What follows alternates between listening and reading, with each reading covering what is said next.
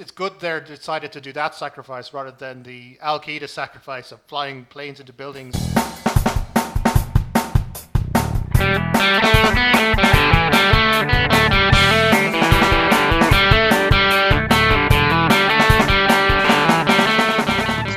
All four quarters, your one-stop shop for news, views, and overreactions to all things NFL. Wildcard weekend was here. It was very exciting, although we kind of very much got rid of a couple of teams that maybe didn't deserve to be there. So hey, we got Connor here, we've got Sean, Hello. and we got Ronan. Hello. How are we getting on, lads? How's all down in Waterford, Sean? Yeah, not too bad. It's quiet enough since we got back from Christmas. Back almost a week now. So just kind of settling back in. As I was relaying the lads, I had an encounter with a long lost relative on the dog walk there earlier, so that was a interesting change. But apart from that, nothing much going on. We've got a wedding to go to in England next week, so we're just planning that. Very exciting. Whereabouts in England? Wherever my Sarah's from, I think it's Leek. The name of the place. It's near Stoke. It's like in that middle area that's neither north nor south England. I believe it's called the Midlands. Yes. The Peak District, I think, is its yes. term. I used to travel around there for work back in the day. I know a little bit of the area. Yeah. Very good. How about yourself, Fitz? How's Cork? Not too bad. Just tipping away. It's a bit frosty down here, which is rare enough down here this far down south, but surviving it all right. Saw Marcus there at the weekend. We were originally going to see the Buffalo Steelers game on Saturday, but that got shifted around a bit. Yeah. So didn't quite work out that way on Sunday. But watch United again have another stupid game against Tottenham. Very good, very good. Yeah, no, we had a quite enough one here. We had a D&D game on Saturday, and that was good fun. And then obviously just lots of football. It actually kind of worked out interestingly that we kind of got football at watchable times every single day over the weekend because of the moved game. So kind of got to see three of them live and three of them on watchback. So it was worked out quite well, to be honest. I suppose we'll hit into the news before we get into all of the games that happened. So the coaching carousel is spinning again. New England have already made their decision. So we talked last week about Bill Belichick leaving and whether or not they might go after Vrabel or what they were thinking about doing. Turns out their linebackers coach Jerod Mayo already had it in his contract that he was going to be the successor to Belichick. So they didn't even have to do a search. They just promoted him. So Mayo was a New England lifer. He played there prior to it, so he kind of came up playing under Bill Belichick, and he's had 4 seasons as a linebackers coach there. He's well liked in the building. He's known, obviously, to all the staff pretty well at this point, and obviously to ownership as well. However, you would kind of wonder. I get there's two prongs to my concern here. One, we kind of talked about if they want to go and change it up and go in a new direction, whether or not someone who's played under and coached under Belichick for his entire career is necessarily the biggest change of direction. But then secondly, to have your head coach have literally 4 seasons of experience and 4 seasons as a positional coach is maybe not what you would generally look for experience wise from a head coach. So I'm wondering, Sean, what your thoughts on this are. Do you think it's going to be same? Do you think Jerod Mayo's got big ideas and he's just never been given a large enough canvas to test them out? Or how are you feeling about this selection? Yeah, I want to keep an open mind about it. My approach, I think, is going to be to see to not go in with any preconceptions into the season and see how it goes. Because you're right, there's the two big factors here is he's essentially going to be seen as a continuity candidate to the Belichick era continues in his protege, and also the inexperienced thing. So if things start to go badly early, there could be a lot of pressure on him, and there's going to be an awful lot of pressure, I think, on Robert Kraft to kind of hold the line because the Pats do need to be rebuilt, so you can't expect things to turn around automatically. I mean, I will say that there has been, from a little bit of kind of media coverage of this that I have followed, there has been some suggestion that Kraft is just basically like, this guy is the guy. As much as Belichick was the guy 18 years ago, this guy is the guy, and we have to make the move now. The worry, I think, was that if they didn't make the change now and put him in as head coach this season that he might get poached in next season. Um, by some other team looking to be ambitious, and there is a sense, and I think in that sense you need to do kind of sort of remember that when Belichick himself was put in place, he didn't have the biggest reputation in the world. He wasn't considered to be a slam dunk decision, and there is some, as much as Robert Kraft is perhaps a figure of some mirth with regards to his extramarital activities and such like. He does seem to have, at least with this regards, have some, he's an eye for talent is the argument. And if he sees in Mayo some sort of younger, new evolution of what he saw in Belichick all those years ago, because remember Belichick himself was an assistant coach under Parcells in New England for a while and Kraft he didn't hire him straight away and he regretted not doing that, but it's the same kind of thing. He saw something in this guy and he made sure to get him when they had the opportunity, and now he sees something in Mayo and wants to make that chance. So I'm willing to give them the benefit of the doubt in that regard, and I want to see how it goes, but he has to be given time.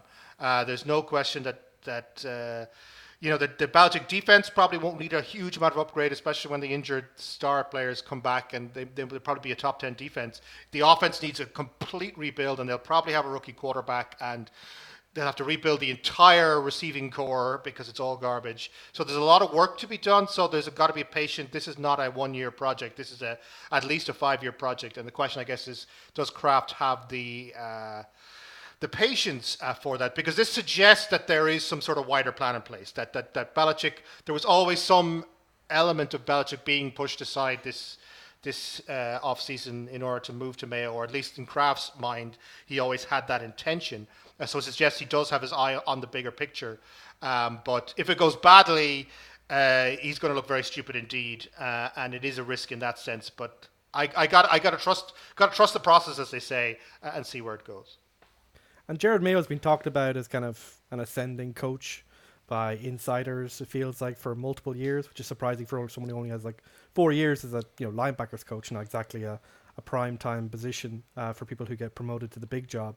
But it is obvious that Kraft has had an eye on him, and his people obviously word going out there to various people to ensure that people knew that Jerod Mayo was an ascending star. And I do think this does intersect with like some larger trends, like the day of the kind of do it all coach, Bill Belichick controls everything, Pete Carroll controls everything, these types of coaches may be over, and obviously Jerod Mayo will probably have to be paired with a relatively experienced general manager, you would imagine, to kind of start taking care of the football operations. It kind of mirrors to a certain extent the kind of transition you saw in kind of high level soccer about a decade ago, when guys like Alex Ferguson and such were traded out for people like Pep Guardiola, who were paired with a much stronger independent footballing operation. But it is a huge risk. Like, this guy, very little experience as a coach, very little experience in the big job. But I suppose they'll look at guys like D'Amico Ryans, although he had a bit more, stuff on his CV before he made the promotion. But a young, defensive-minded coach is someone who can connect more readily with the players. And, this probably indicates that Kraft did not think that the Patriot way was the problem, but that Bill Belichick just didn't have what it took anymore in terms of being able to control the entire operation, but also being able to have that kind of special connection that you're seeing between the best coaches and their players these days, whether that be D'Amico Ryan or Sean McVay or whoever. So, a really risky move. He's now the youngest head coach in the league. Finally, Sean McVay has been usurped, but I think he will be given time to see how this works out. But we know New England, those fans, they're pretty closeted, I would say, for the last 2 decades or so. So we'll see how long they can be kept under wraps. If things don't work out that is well. the thing. Boston sports fans are not a patient group of people by any stretch of the imagination. So that there is going to be pressure coming from that regard as well, for sure. So his only advantage is that they're coming off such a low, and then also that he's a lifer, so he'll have a bit of inbuilt respect there that someone else coming from externally might have had. Yeah. Other head coaching jobs then that are open at the moment: Carolina, Vegas, Chargers, Atlanta, Washington, Tennessee, and Seattle. We're obviously keeping an eye out. There's a lot of question marks over Dallas and Philadelphia now, following what we'll talk about in the game reviews, but basically there's some questions about whether or not those openings might be coming up as well. The only 2 big names really to talk about on the interview so far is Jim Harbaugh has gone and interviewed at the Chargers job, and Belichick has interviewed at Atlanta. And there's also been a couple of rumors flying around that a number of these openings are not interested in Belichick, but we'll see what comes out of those. Washington have picked up the GM, so they've hired San Francisco's assistant general manager Adam Peters. He's kind of got a good bit of experience. He started with New England and Denver, and then he's been second in command in San Francisco for a while. They've got the number 2 pick. They've got a lump of additional picks they've got from the trades of their defensive lineman Young and Sweaty earlier on the season. So a lot of work to get done for Adam Peters straight out of the gate. So hopefully they've made the right decision there. We'll look at some of the injuries from around the league. So those who are still playoff relevant: Houston wide receiver Noah Brown has injured his shoulder and he's gone for the season, so that'll be a big loss to their wide receiver core. Green Bay edge rusher Kinsley Akabare has torn his ACL, and that'll do him for the season and possibly into the start of next season. And Buffalo linebacker Terrell Bernard has hurt his ankle and he's week to week. So Houston will start there. We'll talk about them in the game, but they were explosive. It's CJ Stroud to all these weapons that are kind of doing the job for them now. Nico Collins should be back and all that kind of stuff, and more 100%. So hopefully this won't hurt them too much. But Brown has been a big part of that offense over the last 5 or 6 weeks, particularly covering up for injuries in the rest of the wide receiver core. Yeah, like Noah Brown's been a pleasant surprise, I would say, at the wide receiver position when they've been missing guys like Nico Collins and guys like Tank Dell. He stepped up and done a good job. He had a couple of explosive games that, if you had him in fantasy, I'm sure you would have liked to see. So it is definitely a loss. It means you'll probably see more snaps for John Mechie, who's a young player. He had the Hodgkin's lymphoma and he's recovered that. And he made a couple of nice plays there in the wildcard round. And then probably more snaps as well for the experienced Robert Woods, who hopefully able to kind of do the more chain moving work. And then maybe more for the tight ends as well. So it is definitely a loss, but Nico Collins is obviously the number one weapon there by far. So it isn't a devastating loss. Ngabari is kind of a rotational pass rusher for Green Bay, so not great for him for his career, but I doubt it'll have a major impact on Green Bay's production. And Bernard, I think the big thing is that the early X-ray scans were negative, which was very positive because he had to be taken off on the card, I believe. So great to see that he is possibly going to play next week or possibly in a future round if they make it through. But ankle injuries, it's usually like 1 to 3 weeks if they're not serious. Yeah, and Rams tight end Tyler Higbee did his ACL in the game, so they're out for the season anyway. But this will probably be the kind of one that might hit at the start of next season as well, so that'll probably affect the start of his 2024. Other bits of news from around the league: Philadelphia center Jason Kelsey is retiring after 13 seasons. He was due to retire last year, but following the Super Bowl loss, decided to try and run it back one more time. 6-time All-Pro. He is he's spent his entire career with the Eagles, has been phenomenal at his position, probably the best at it of his generation, like almost certainly a lock for the Hall of Fame. First ballot, I would imagine, unless something weird happens. There's not a ton of linemen in the years before him, so I can't imagine there'd be too much of a backlog going in. But great career for him. I hope that so last year the Kelsey documentary thing that they did was meant to be, he was planning to retire last year, and his idea was that the majority of the ones he sees from that are they do a documentary after the person's retired, and he wanted to have one done about what it's like to come to that decision in the final year of playing. So I hope he kind of just went, right, we'll just film another season then, so you can actually see that happening, because he's a fun guy and I wouldn't mind watching a documentary about him. Yeah, Kelsey brothers are real media superstars now. They're definitely stepping into the limelight in a big way. But yeah, no question, one of the greats, and certainly in his latter year will be remembered as the guy who made the tush push possible. Apparently, he's the reason it worked 90% of the time, and the reason it's so difficult for other teams to replicate it because of the timing and the various issues involved. He ran that offensive line in a huge way, and certainly should have been maybe. Deserved to go out with the high of the Super Bowl win rather than the meltdown, as we'll talk about. But certainly, one of the greats at his position, no doubt. Yeah, and he got the ring. He's obviously there long enough to get the actual Super Bowl ring they got a few years ago. And to be honest, he's only been getting better with age.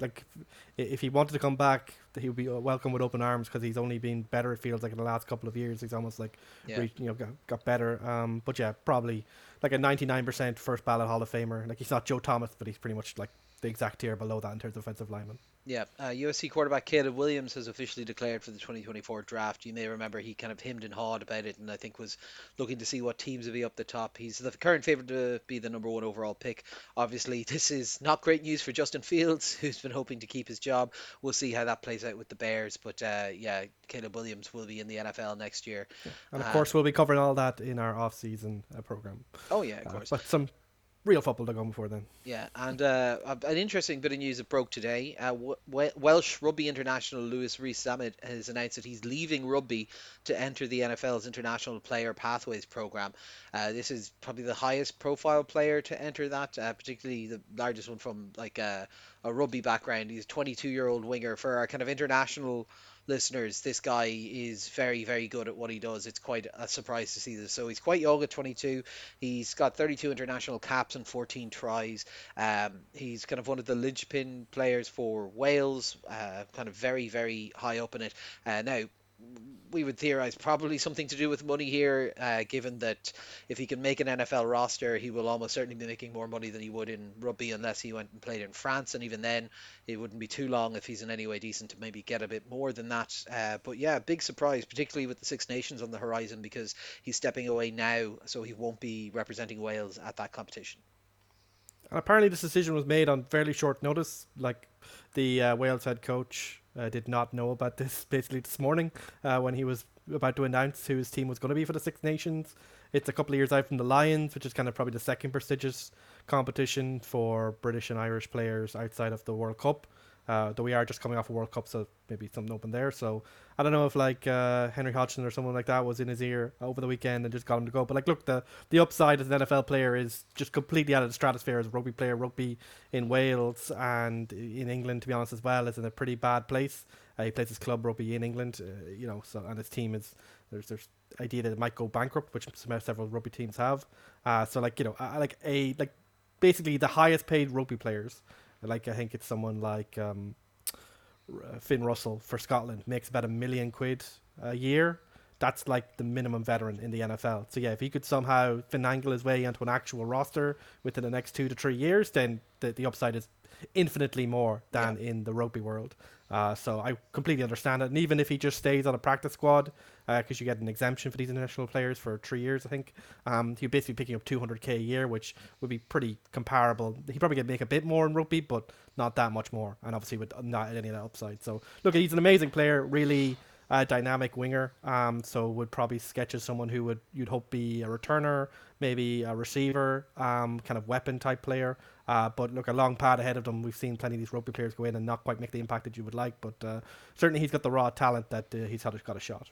Yeah. And you have to imagine that if this guy, if he succeeds or becomes anyway successful, it's kind of an interesting test case that I think might draw other people in, because if the financial pull is this strong that they can pull a prime player just almost at the start in a way of his career, it's only a matter of time before many other people follow him. So it could be the beginning of a deluge, and I think the NFL obviously would be pretty happy if something like that happened. Yeah. Not so great for rugby, but pretty good for the NFL. And this is a banner player. This is the kind of player that we're putting on the Wales Six Nation promos and match day guides and stuff like that. So this is for rugby, this is devastating, I would say, potentially, especially if he never comes back. Yeah. For the NFL, it's barely a blip on the radar. Yeah. So fuck you, rugby. We'll take him. No one is 18 minutes into this podcast and going, man, I thought this was about the other ball sport. It's weird. Let's move on and have a look at the wild card weekend. So first up, we have Cleveland at Houston, 14-45. This was a very one-sided affair. There was 2 pick sixes in a row from the Houston defense that pretty much just killed it early on. Flacco reverted back to old school Flacco form. He still had 300 yards and a touchdown, but the 2 interceptions, one was when pressure was on him, the other one was a defender just completely undercut his route. If you want to have a good laugh, go look at the video of that. The defender's stance was Joe Flacco's vision is based on movement, stood entirely still until the ball was being thrown and then stepped in front of it. I didn't know he was literally a dinosaur. Yeah. Stroud looked incredible on this, 274 yards, 3 touchdowns. It could have been more, but they used a lot of goal line stuff as well.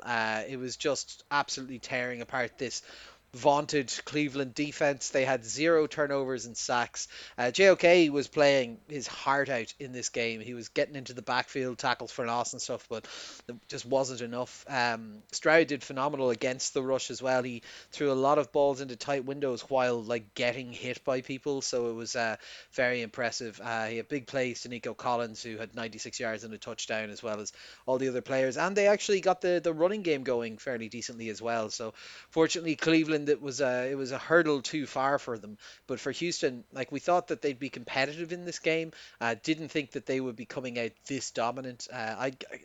It's hard to separate out that like this was definitely a misstep from the Cleveland defense, and that like Houston were able to exploit it. But like it's hard to figure out how good Houston would look against some other teams. But we will be talking about that, I suppose, when we get to the previews. I think I put, like, it's a 31 point difference. I don't think there's 31 points of difference between these two teams completely. I think Cleveland, their defense just shit the bed on this one. I don't think Houston is in a standard run a 45-point team. Yeah, the Texans side of it is the big question mark coming out of this situation as to how good are they and how much can CJ Stroud take them, because I think that is the X factor in play here is CJ Stroud. He's just magic, right? He's the guy who makes things happen, and it's pretty incredible for a rookie player to just slide it so comfortably into superstar status, into dominating playoff games status so early. And the question, I guess, is where's the ceiling on this guy if this is his rookie year? And so I think this for this season for the Texans, though, there's no need to talk about ceilings, or no need to talk about what's possible, or no need to think about is this an opportunity to win a championship, because if the guy is this good, they're going to get multiple opportunities. This year is about just having fun with this team and seeing how far it goes, bringing the game to everybody. Basically they have nothing to lose at this point. This season was supposed to be, a rebuilding year, a write-off or whatever, and now they're in a divisional game that they have a decent chance of maybe winning. So they're going to be a very fun team to watch for the rest of the playoffs, and particularly going to be a very fun team, a very dangerous team for other teams to play, because they have nothing to lose and it's a bunch of young guys having fun. Really, yeah, great for Stroud, but I also think you need to give kudos to the defense. I talked last week about how their run game, which had been their strength of this defense all season, kind of disappeared against the Colts and almost cost them this place in the playoffs. They really rediscovered their mojo. They locked down that defense. They forced Cleveland to throw the ball, and they forced old man Flacco to win the game on his own and expose old man Flacco as all the bad things that we didn't want to say about Joe Flacco while he was being elite dragon Joe Flacco. The fact that he's aging, that he's immobile, that he is occasionally prone to some bad mistakes of judgment and throws some awful balls. So all credit to defense on that side. And also, I mean, you gotta give props. I mean, karma is a bitch here. This defensive star of this game, Will Anderson, was one of the draft picks that the Browns traded away to the Texans in order to get Deshaun Watson. So this literally is the Deshaun Watson ghost coming back to haunt Cleveland in the face of a really exciting young team led by Watson's replacement quarterback, who looks 1,000 times better than Watson ever did. So for Texans, it's have some fun, see how far this goes. In terms of Cleveland, I mean, this is a really strange spot for them to find themselves in now, because whatever this team was, and obviously this team was designed to be Deshaun Watson's vehicle, the questions have to be asked now about how far this team can actually go. Because you got this situation, you got what we assumed was a really good defense coming into their first big postseason kind of test, and they barely did a finger on Stroud. They really did nothing whatsoever to stop the Houston offense, and that's got to be a huge question mark for the Browns in terms of how they perceive themselves in the defensive side. And on the offensive side, it's if the run game's not working, the pass game here just absolutely had nowhere to go whatsoever. And the Browns are designed to be a front-running team, and when they got behind here, they're not really designed to chase games. For the Browns, the worry, I think, is that players are starting to get older now. Everyone's going to come back a year older. this is maybe a peak year for this team that has now been lost. The question is how many more opportunities are going to get, because this was a very, very good Browns team, despite the the QB changes, despite the injuries that they faced, and they come up into a major playoff game and they get the floor wiped by them, by this team that nobody gave a chance to at the start of the season. So this, from the Browns' perspective, this one will feel like one that got away, and they're going to have to start to worry about how many more they're going to get in this cycle. And albeit how good a coach Stefanski and his coaching team are, opportunities like this don't come up every day. For the Texans, I mean, yeah, just have fun, see how far this goes, because it seems like the only way is up for this team. The house money, the Houston, they've been playing free and wild, and they, I think had a really good game here. I think, we were kind of denied, I think, a more fun game, like those 2 pick sixes in a row at the beginning of the second half. Obviously just killed it as a contest, and then what had been a pretty exciting first half, albeit one that even then Houston had the better of. I think they were up by 10 at the half.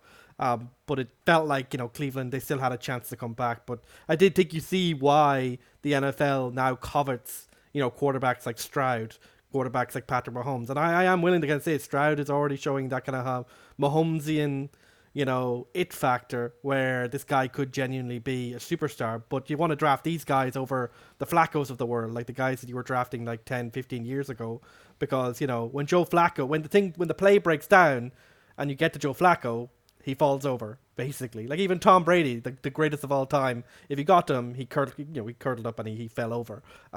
These guys, the pressure, you can get a lot of pressure on them, but yet still they will make things happen. I think, as you said rightly, Connor, there was multiple times, especially in that first half, where the pocket was collapsing around him. He'd do a little shimmy and then he'd do a jump.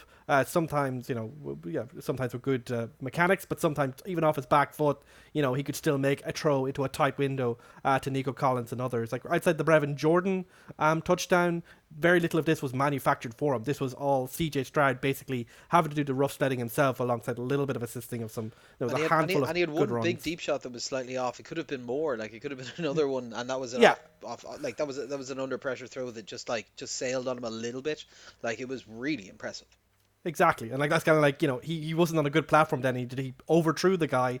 That's the kind of level of talent we're talking about here, and his accuracy is just off the charts. It feels like off any platform. So he just has that. He obviously has a really good understanding of this offense. He's incredibly accurate, and he's able to make throws under high pressure and with good pocket presence to kind of maximize every microsecond that he needs to make the big plays. And and basically completely neutralize this supposedly elite Cleveland defense, albeit it is worse on the road this year. 0 turnovers, 0 sacks, as he said. Outside of Uzo Koromoa, it didn't feel like anyone did anything. Like Myles Garrett was basically wiped off the face of the earth by Laramie Tunsil, who won that battle easily. I would say easily, and basically you just saw Jim Schwartz look absolutely bamboozled by what he was coming against in CJ Stroud and the rest of this offense. And yeah, Nico Collins is a really good receiver, but he's been made look like a superstar because he's playing with CJ Stroud. And then on the other hand, Cleveland don't have those backups. They don't have that X factor, and I think it's a weird situation for Cleveland, because this is obviously kind of a magical run given all the things that have gone against them. Losing Nick Chubb, losing their starting quarterback, going through a whole bunch of other quarterbacks.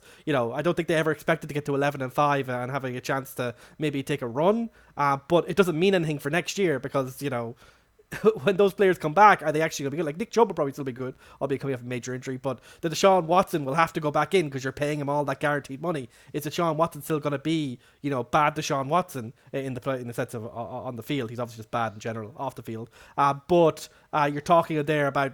You've learned nothing about what the future of this team is from this run, except that Stefanski is a good coach, which I think you already knew, and I think they would have been foolish to fire him even if they had a bad season this year. But you see that you see why guys like Flacco don't make any sense at quarterback. But outside that, for Cleveland, I don't know what their future is. I think they are a very talented roster, but the bills are piling up for these elite players over time. They obviously have that huge quarterback contract, so the cap is going to be a major issue for the next possibly 3-4 years.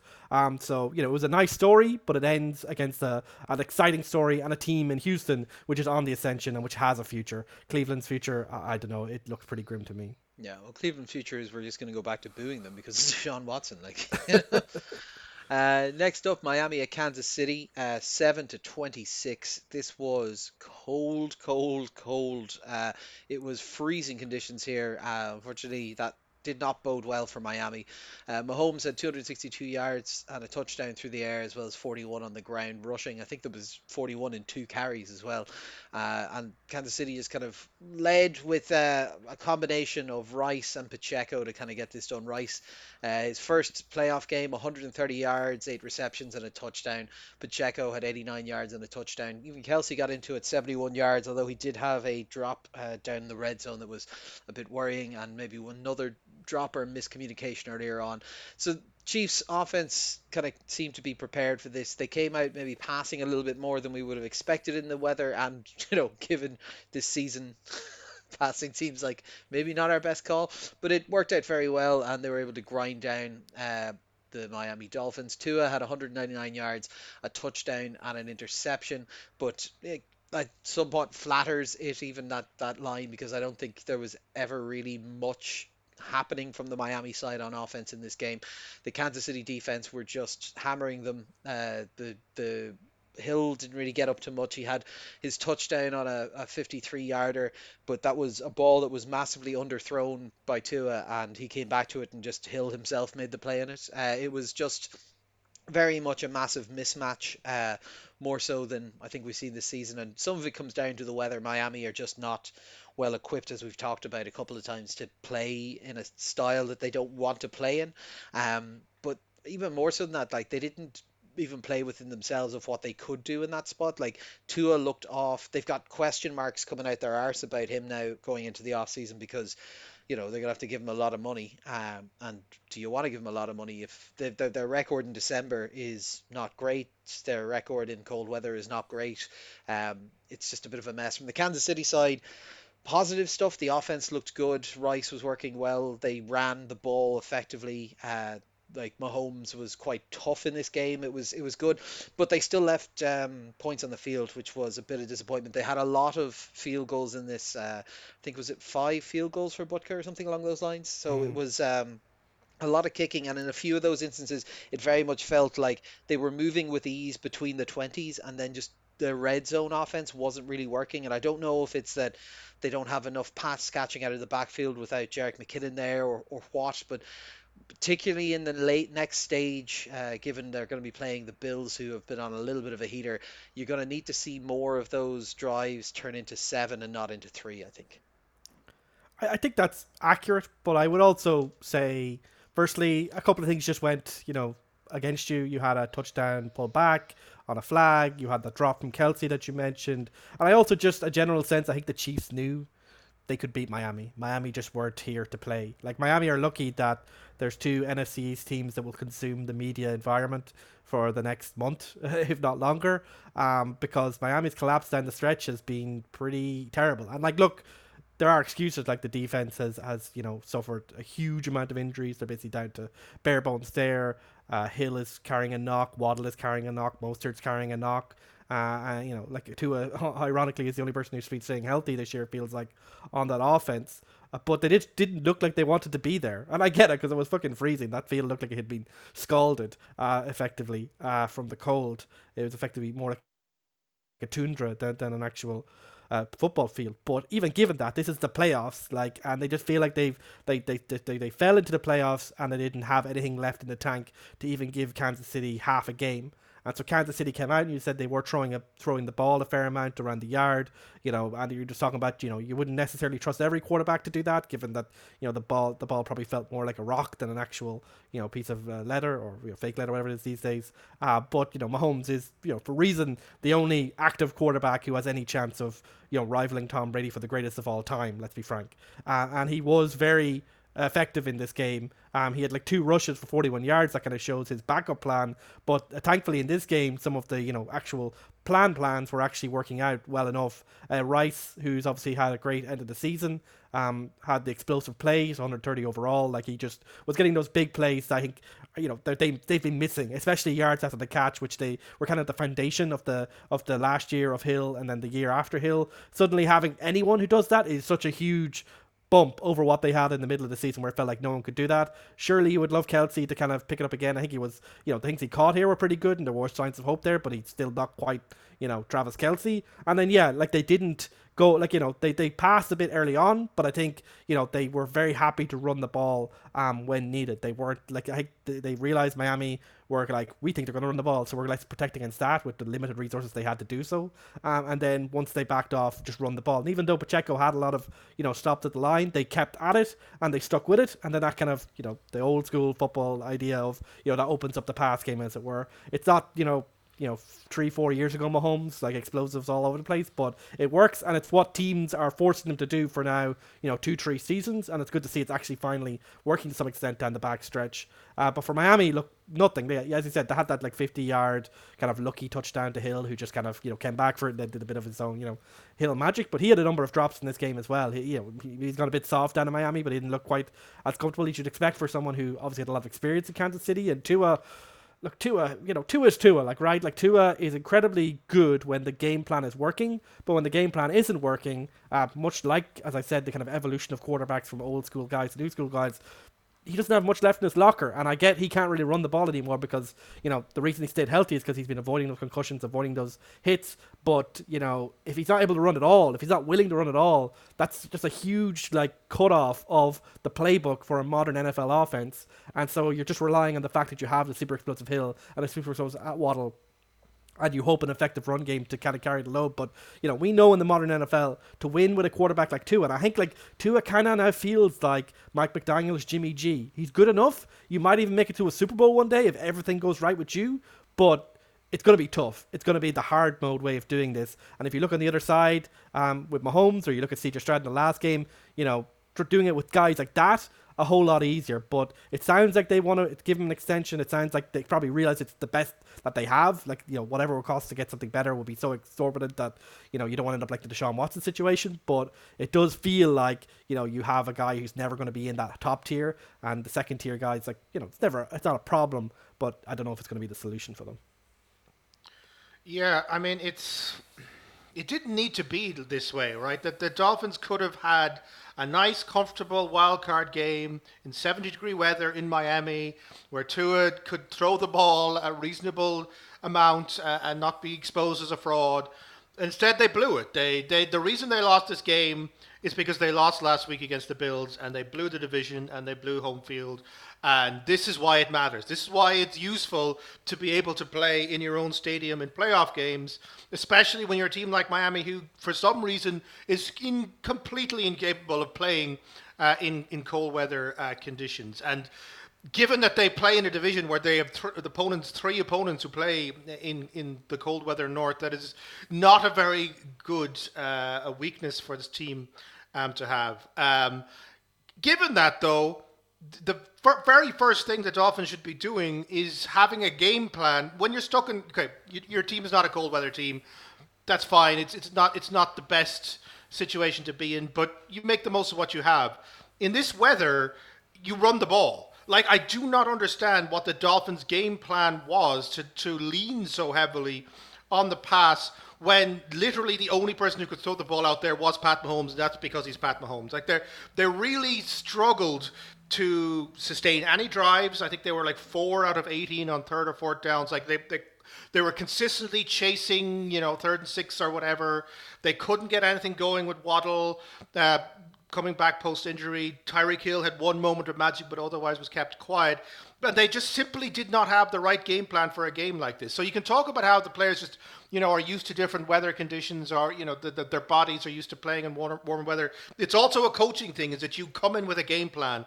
And the Dolphins, the reason they scored 7 points was partly because the Kansas City defense is really good, but partly because the Dolphins' offensive plan was absolute and utter garbage. And that's something that's on Mike McDaniel. And I have a lot of time for him as a coach, and I think he's doing some very interesting things on the offensive side, and certainly having a better quarterback is going to, help him down the stretch if he wants to go in that direction. But in a game like this, you got to take the blame when your team does the exact wrong thing on offense consistently for the entire game. And it's not just about, you can talk about, they were chasing the games and they had to throw the ball, but when throwing the ball wasn't working, it doesn't make any sense. It's just stupid and doesn't make any sense.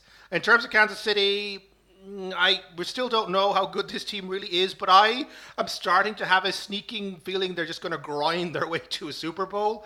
Like I wonder if, as I think I talked about this a few weeks ago, is this the blueprint for success? Right, like legit lockdown defense, run the ball, use Pacheco to do all these kind of things, kick shitloads of field goals, use Pat Mahomes when you get into desperate situations and you need his magic, and you win games like 26-7 or 19-16 or whatever. Like I think this is the way, if Kansas City are going to win the Super Bowl this year, if they're going to retain the championship, this is how they're going to do it, right? Because they don't have the offensive personnel to avoid all the errors that they're going to be making in terms of bad route running or drop balls or whatever, all the various problems that they've had throughout the season. And the red zone does not, they seem to have no idea how to score touchdowns in the red zone. They have serious efficiency problems. And I really think the way for Kansas City is just to roll with that. Say, look, this is the limitations that this team has. Given all these limitations, we're still a really good team, and let's go with it. And I think if they do that, they could grind games out. They could certainly grind down the Bills, they could grind down the Ravens, and they could not working anymore. And they've somehow stumbled into this way of winning it. It's not pretty, and it's not Kansas City, but I do think it could be successful because they have all the pieces they need to make this work. And as this showed, when they do play this way, they are a lot better than a lot of the opponents that they're facing. So it's interesting to see, and I do have a kind of a sneaky feeling that even for all their tribulations, it could be end up being another Kansas City championship at the end of the day. Yeah, we'll see. I've been on the McDaniel's is not actually that good a head coach train for a good year, so at this point, I don't massively rate him, to be honest. But it's nice to see that some other people are coming around to that way of thinking at times. Green Bay at Dallas is up next. 48-32 is a scoreline that does not reflect just how soundly Dallas's arses got battered in this one. They were humiliated by Jordan Love, who we talked about how he'd rounded into form towards the back end of the season, had been scoring lots of touchdowns and was really kind of entering into that upper tier of quarterbacks. He had 272 yards and 3 touchdowns and absolutely tears apart this vaulted Dallas defense. Romeo Doubs, who's had a fairly tasty season, had a really, really big game. He had 151 yards and a touchdown. Anytime they were kind of stuck for where to put the ball, he was just finding space in between linebackers or finding that everyone had rushed to one side and he was just sitting on his own. So they absolutely just shredded the zone coverage. Jones at 131 and 3 touchdowns on the ground. Like this was, I couldn't get over how easy it was for Green Bay. They were just like, it seemed like it was essentially effortless for them to be able to move the ball on this Dallas team. Dallas on the other side just like didn't really have any response at all. So the first half was mostly characterized by Dak not really being able to get on the same page as CeeDee Lamb, and that has been kind of their offense for the season. He finishes with a solid looking scoreline, 403 yards, 3 touchdowns, and 2 interceptions, but the majority of that came in complete garbage time. The 2 interceptions were just brutal. The pick six at the final play of the half, just absolutely killing them. They came out in the second half. They adjusted a little bit. They started to see a few bits go their way. Like CeeDee Lamb started to get the ball a little bit more. You did need to flag like this would probably have done like zero for them in the first half if it hadn't been the refs helping them out quite a lot on the final drive. Even their touchdown, there was false starts in it that weren't called and stuff. It was scrappy, and like we were just kind of I know there's a lot of Dallas fans out there and all that kind of stuff, but like we were just enjoying watching the cuts to Jerry Jones's box and him getting increasingly more furious as this went on. This could well be McCarthy's final game. We were saying early in the season we thought that if they didn't go deep, like we kind of thought NFC Championship slash Super Bowl appearance was what they had to do for McCarthy to keep his job. Like to to kind of stumble your way into winning the division, get a home game, and then get absolutely spanked by the youngest roster in the NFL and an old rival in Green Bay who you've had these kind of nightmares of beforehand. Like you can just imagine Jerry looking at this going, it's happening again. It's happening again. We've tried to get young, we've tried to turn it around, and it's happening again. So this was atrocious for Dallas. I imagine there's going to be coaching changes happening there. For Green Bay, super duper exciting. It's kind of funny. Him and CJ Stroud had, I think there's only a difference of 3 yards in their entire lines. They had the same number of completions, same number of touchdowns. It was remarkable. And it's like Fitz said for Houston, there was house money. Dallas came into this kind of tense, terrified, knowing that they couldn't fuck up. Green Bay came into this and went, "This is great, let's do it, boys," and they just went crazy and just moved at will. Green Bay are a team that I would not want to be playing in the playoffs right now. They are energetic, they're young, they're explosive, and they have literally nothing to lose. So yeah, best of luck. I think that's going to make for a great matchup against San Francisco next week. For Dallas, big changes incoming, I think. And if there isn't, well, I guess we'll just get this again next year.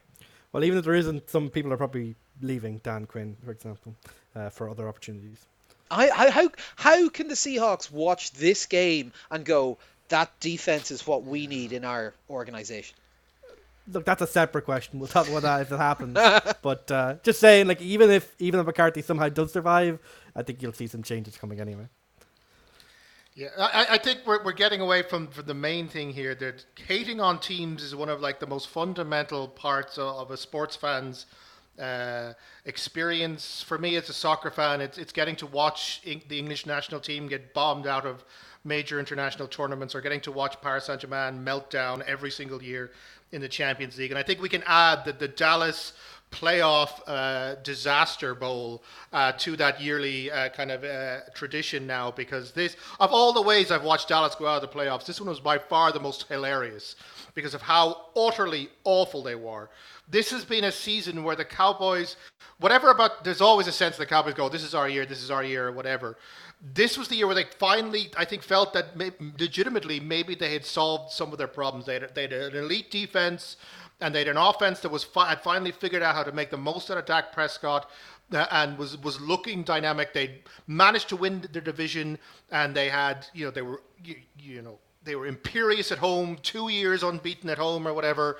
And, all they had to do was beat this, plucky Packers team that shouldn't even be here because they're not that good, and they're way ahead of their own trajectory, and they just got obliterated. It's so hard to know even where to begin with the Cowboys, where things went badly. Was it just like sheer like laziness or arrogance that they believed they just had to walk into the building and they'd win?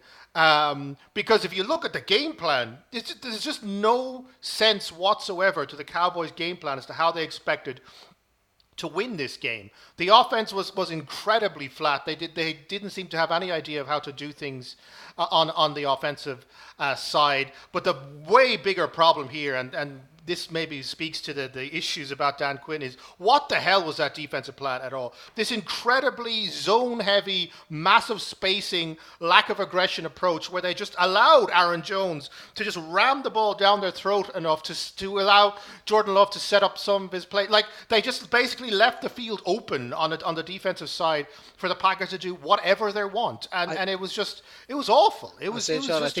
I think one of my favorite parts of it was just watching Micah Parsons inexplicably get absolutely destroyed by like rookie tight end Tyler Kraft constantly.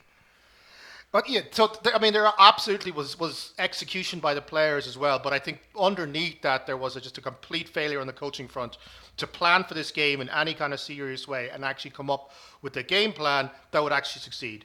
Because on the defensive side, they just not enough pressure on Love. They left huge spaces. Like, one of the really weird things was Love was finding receivers in incredibly wide open spaces all the time. And some of the analysis I've seen online argues that a lot of that's how LaFleur drew up some very nice pass plays to open up the spaces. But the Cowboys just completely not only failed to plan for it in the first place, but then failed to adjust when it was happening. It was just one of the worst performances in a playoff game I possibly have ever seen. Definitely from a team that was considered a heavy favorite in the game and a strong contender to win the Super Bowl. This is one of the most embarrassing meltdowns I think I've ever seen. And definitely big season ahead, a lot of difficult decisions.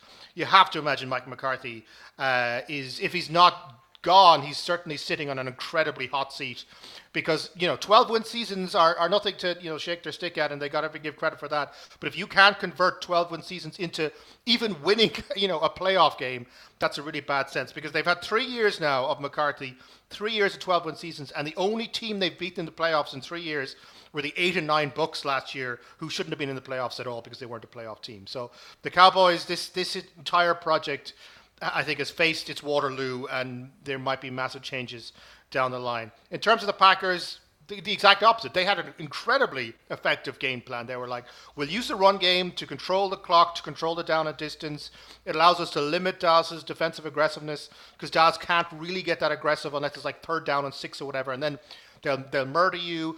We'll use Aaron Jones he makes a huge difference for this team in terms of what the one game can do to kind of lead the offense. And we won't lean too heavily on Jordan Love, but when LaFleur went, when I asked things of him, I'll make sure he'll be able to do what he did. And we talk about that in terms of the pass plays that set up and receivers, and Love did absolutely everything that was asked of him. And O-line, whose entire job seemed to be to keep Micah Parsons out of the game. And it just worked perfectly. And you're right, this Packers team, there is a bit of the Texans energy in terms of this team looks like a dangerous kind of coalesced team with a not just a game plan but a solid team spirit, who are going to be a nightmare to play against because they're never going to give up and they've nothing to lose, and they're just going to go on a run and see how far this goes, because this team, whatever about anyone else, this team is like 2 or 3 years ahead of where it should be in terms of its kind of progression and development plan. So all credit to the Packers. They're going to be a fun team to watch down the line, but my God,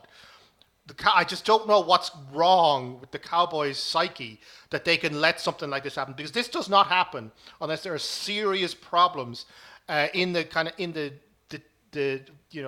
institutional ethos, in the way they perceive things, because this was a complete failure to plan for the opposition they were facing, and they were humiliated on the biggest stage, and they absolutely deserve to be humiliated.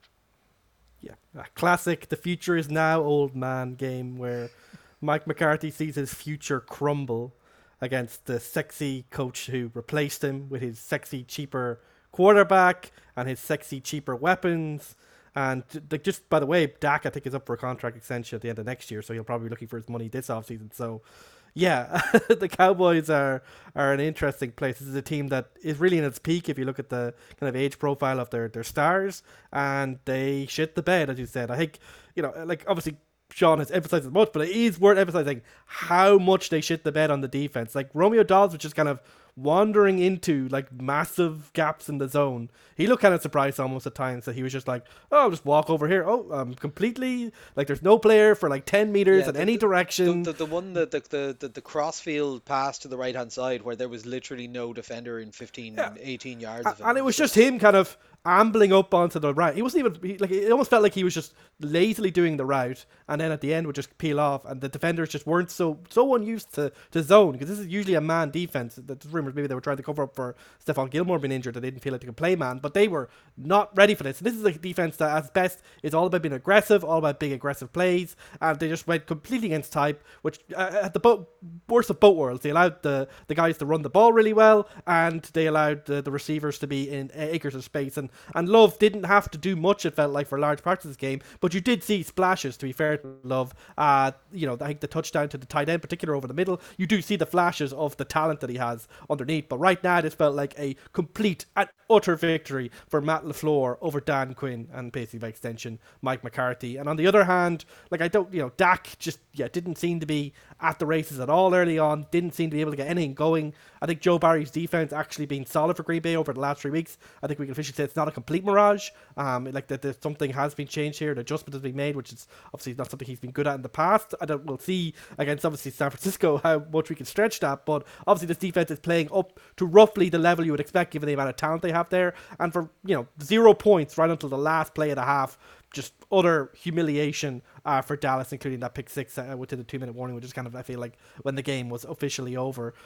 So yeah, for Mike McCarthy, after so much hope, like in this season, and kind of feeling like Dak had finally got the system, and obviously he's had a really good season, Dak, like probably second in MVP voting. And when we get to that stage, to have it end this way, like I think the defense probably has to take the worst of it because that's supposed to be an elite unit, and it shot the bed completely. And Dan Quinn has to take a lot of hate, but the offense didn't exactly shower itself in glory. This was a complete and utter implosion from Dallas, and yeah, it was hilarious basically. And it's just we get to watch the entire soap opera probably play out over the rest of this offseason because, something stupid's going to happen. And I'm just waiting to see it. And yeah, Jerry Jones, all the way back to when he fired, who was the head coach he fired who won a Super Bowl for him? Jimmy Johnson. He wanted the power. He wanted to prove this is my team. I can win Super Bowls. Now we're here, 20, 30 years later? No, you fucking can't, Jerry. And now you're very close to the Grim Reaper. You pretty much got everything you deserved. Yeah.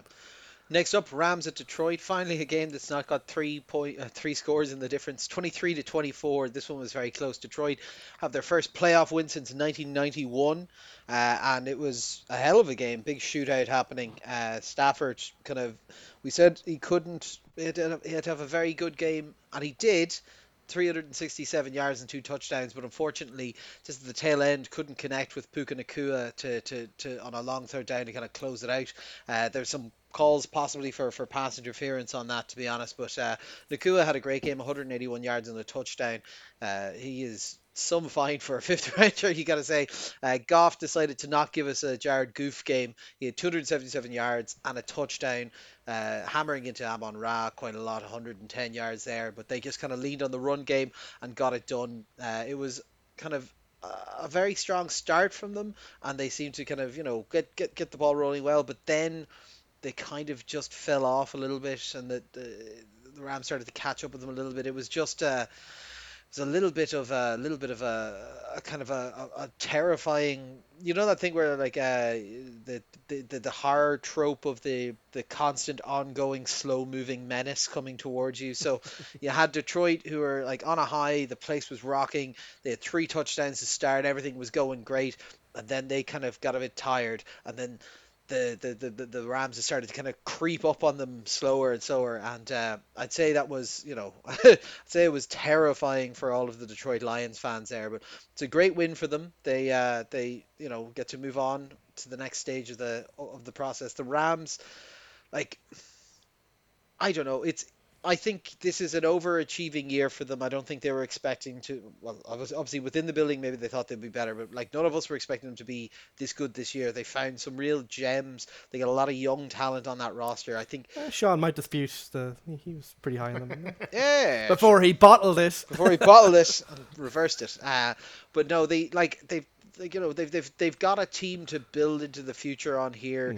Like Nacua is a superstar. They've got lots of young talent. They're like. Maybe there's some question marks about how long Stafford has left in the tank and like team planning. Well, we'll get into that in the offseason stuff a little bit more for them. But like they were competitive in this game. It was close. I'm just so happy to see Detroit do it. The post-game speech in the locker room was phenomenal for Detroit. And yeah, they are absolutely rolling it now. And they've got Tampa Bay up next, which means they've got the handiest of the routes to get to the NFC Championship game anyway. And I gotta say, guys, it's increasingly looking less and less silly that I picked the Lions as the NFC representative for the Super Bowl this year.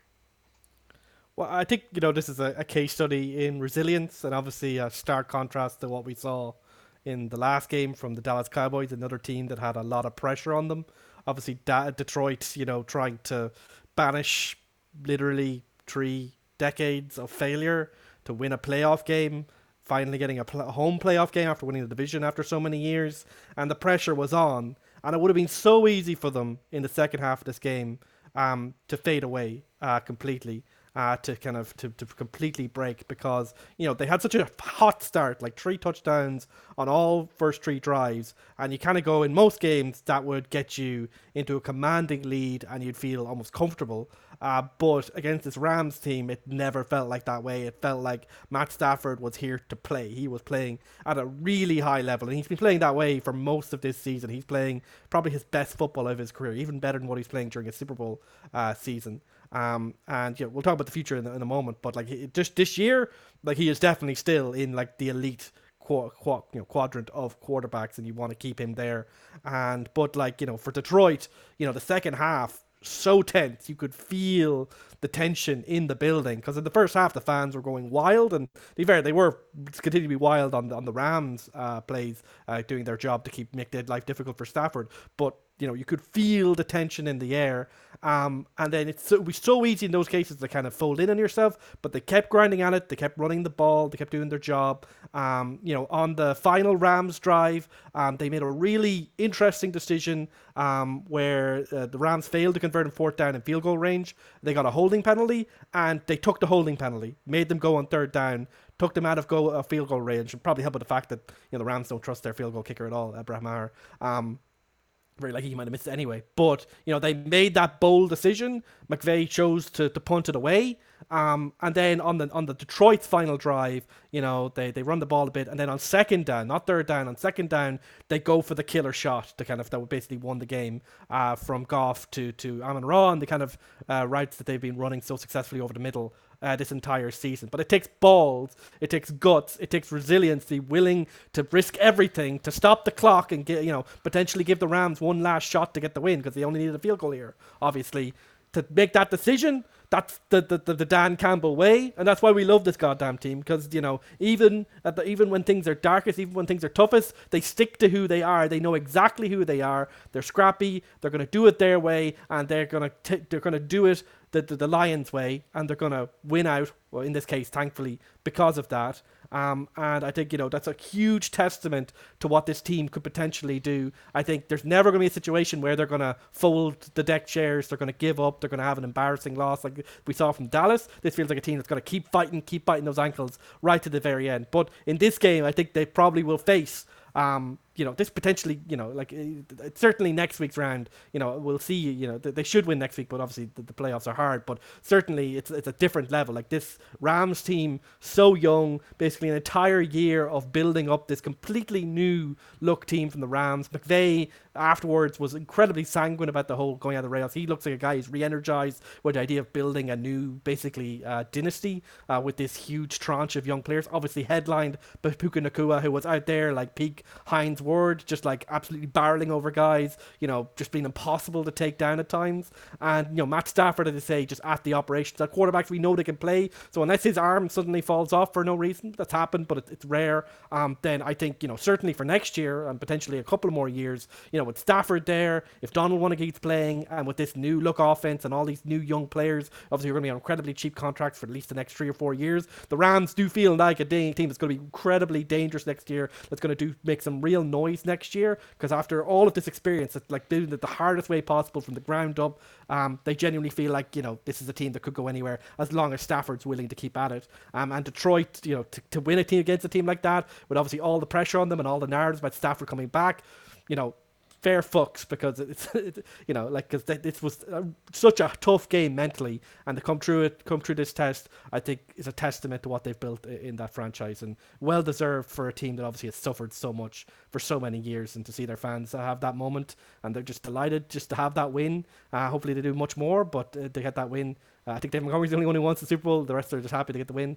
It's good to have. And even like in the locker room afterwards, it's like, you're good enough for us, or you're fucking good enough for us, Jared Goff. That was the words from Dan Campbell. That's the sense of this team. Underdogs forever, but I think they can aspire to so much more now. Yeah, I think the identity thing is you've really hit the nail on the head with what it is, not just about what this makes this Lions team so good, but why we like them so much is they know who they are, and they're not ashamed of who they are, and they're willing to fight for that identity, and they're willing to fight for their team. And I think it comes down to trust. I think the players believed and rightly believed that Dan Campbell trusts them. And when we talk about Campbell being aggressive or doing things, in an aggressive way, such as, taking in that penalty to give them another shot at third down, that's a statement of trust. Is saying, I trust my defense to make this stop. Or when he tells Jared Goff to, do the big throw on second down in a key moment. I trust you, Jared Goff, to make this throw. And even though Goff has had an up and down season, it was that trust that kind of transmuted towards him and made him do it. Which you can contrast an awful lot with how Sean McVay treated Jared Goff as this thing that I must manage entirely, because if I let him off the leash for 5 seconds, he'll go and do something stupid. And I think that's the difference, is that Campbell, he really gets his team to buy into the project, and then he trusts them to execute that. And you're really seeing it pay off now. I'm so happy for Jared Goff, because he's obviously had a very difficult time of the last few years. But to see him and Josh Reynolds in this game in like real fuck these guys mode, like we're going to show them what the mistake that they made, and to really stand up in front of your former teammates and to demonstrate how wrong they were to get rid of you, was just on a stage this big is a real testament to what this team is. They also had a very good game plan, especially early. They had these coverage mismatches, Amon-Ra against Witherspoon, Laporta against Hecht, that they just exploited consistently to the first half.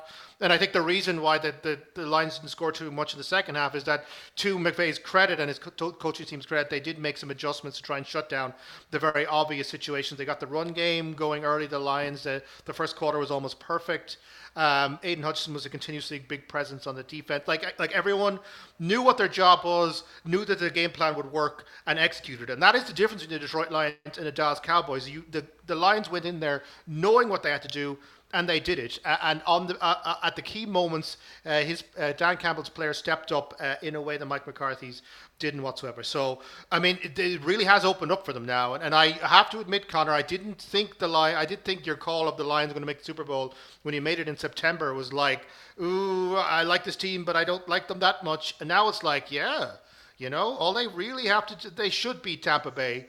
They're good enough to beat Tampa Bay, and then it's a one-off game against San Fran or maybe Green Bay, and you wouldn't bet against them if they can play like this, because they definitely seem to have solved their problems in terms of the defense, which was a bit of a mess, and Jared Goff having poor games in the middle of the season. That seems to have gone now, and they really feel like they're in a very good place and could go very far.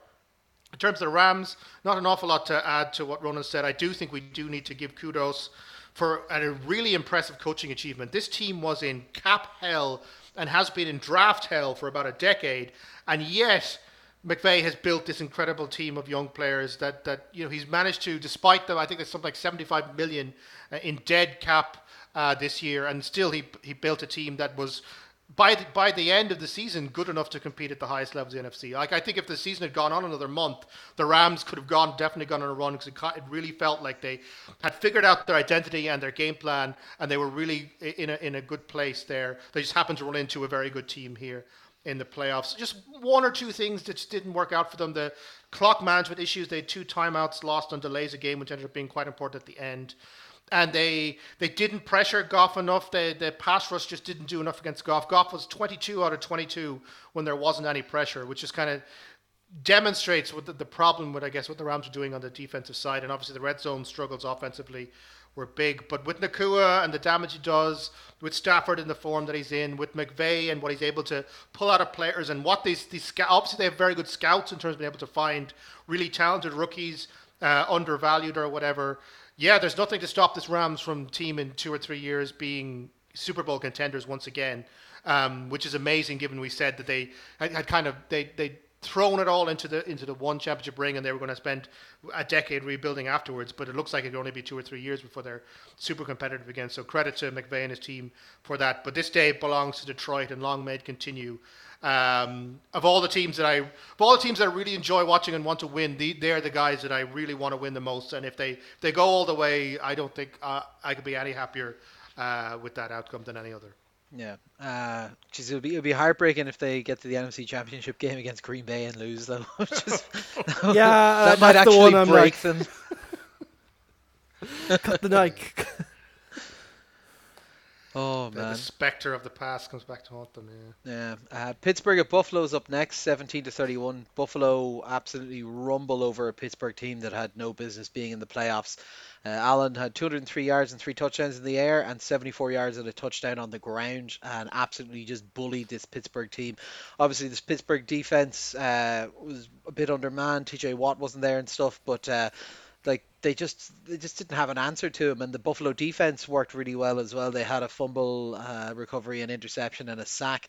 So like they were up 21-0, and I just turned off the game and went to bed, and then caught the rest the following day. There was no need for it. The key mistakes early just meant like it was never going to be there wasn't really much of a route there unless Buffalo completely just turned off in the second half. Rudolph had 229 yards, 2 touchdowns, and obviously that interception we mentioned. But yeah, Buffalo kind of did another little bit of a let's play for a little bit longer at the tail end of the game just to make sure that it was dead at that stage. But there wasn't really much of a contest here. It was interesting to see Buffalo's defense come up kind of big in a couple of spots here. 'Cause it's a weird combo that, with all the injuries to that defensive side of the ball, there were question marks over, would their scheme work? And it doesn't, but they've kind of changed that scheme around a little bit more. So now, like, they've gone from earlier in the season kind of being quite stingy in yardage and stuff like that through the air. Like, Mason Rudolph had over 200 yards in this game, but they've become more opportunistic on, like, getting after the quarterback, forcing fumbles and things like that. So if they can keep that up, that's going to be a huge compliment to their ball game. But, like, even in this one, it didn't have to come out too often, but some of this was just Josh Allen ridiculousness. His ginormous run down the middle. There was some question marks apparently online about whether he was pretending to slide or not, but he wasn't. Like I've looked at the tape afterwards, and there's nothing there. It's just that he is a giant man who was running and looks a bit weird when he runs sometimes. That's all there is to it. And I think was it the first touchdown or was it on the early drive where like the Pittsburgh just got a free rusher at him. They hit him and the guy just didn't set his legs and rolled past him and couldn't bring him down. Like this superstar defense that Pittsburgh was built upon just came up absolutely empty in this game, whereas the Bills just looked pretty happy in it. They got the run game going with Cooks as well, which is good to see. That'll help them particularly if next week's game is going to be as cold weather as it's currently scheduled to be. But yeah, this is a Buffalo team that still doesn't look like barn burningly good or anything. Still relies a little bit on kind of weird plays to go their way, but it works and it's been working for the last 5 or 6 weeks and it's going to keep working. I think I messaged into the group about the TikTok that's doing the round. So the Bills are currently building a new stadium and it's just currently a giant hole in the ground, and a fan fell into it before their win streak started. So now every week since, they've been fans sacrificing themselves down the pit to ensure that the Bills win. So I'm sure that there'll be a couple of bodies flinging themselves down there on a Sunday morning just to ensure that they're going to be able to lock it up against the Chiefs. But this is a Buffalo team that's dangerous. I just don't think they've had to play a full 60 minutes of football yet, and I'd be intrigued to see if that's what happens next Sunday if they have a full 60 minutes. Because consistency, it is the only question mark on this team.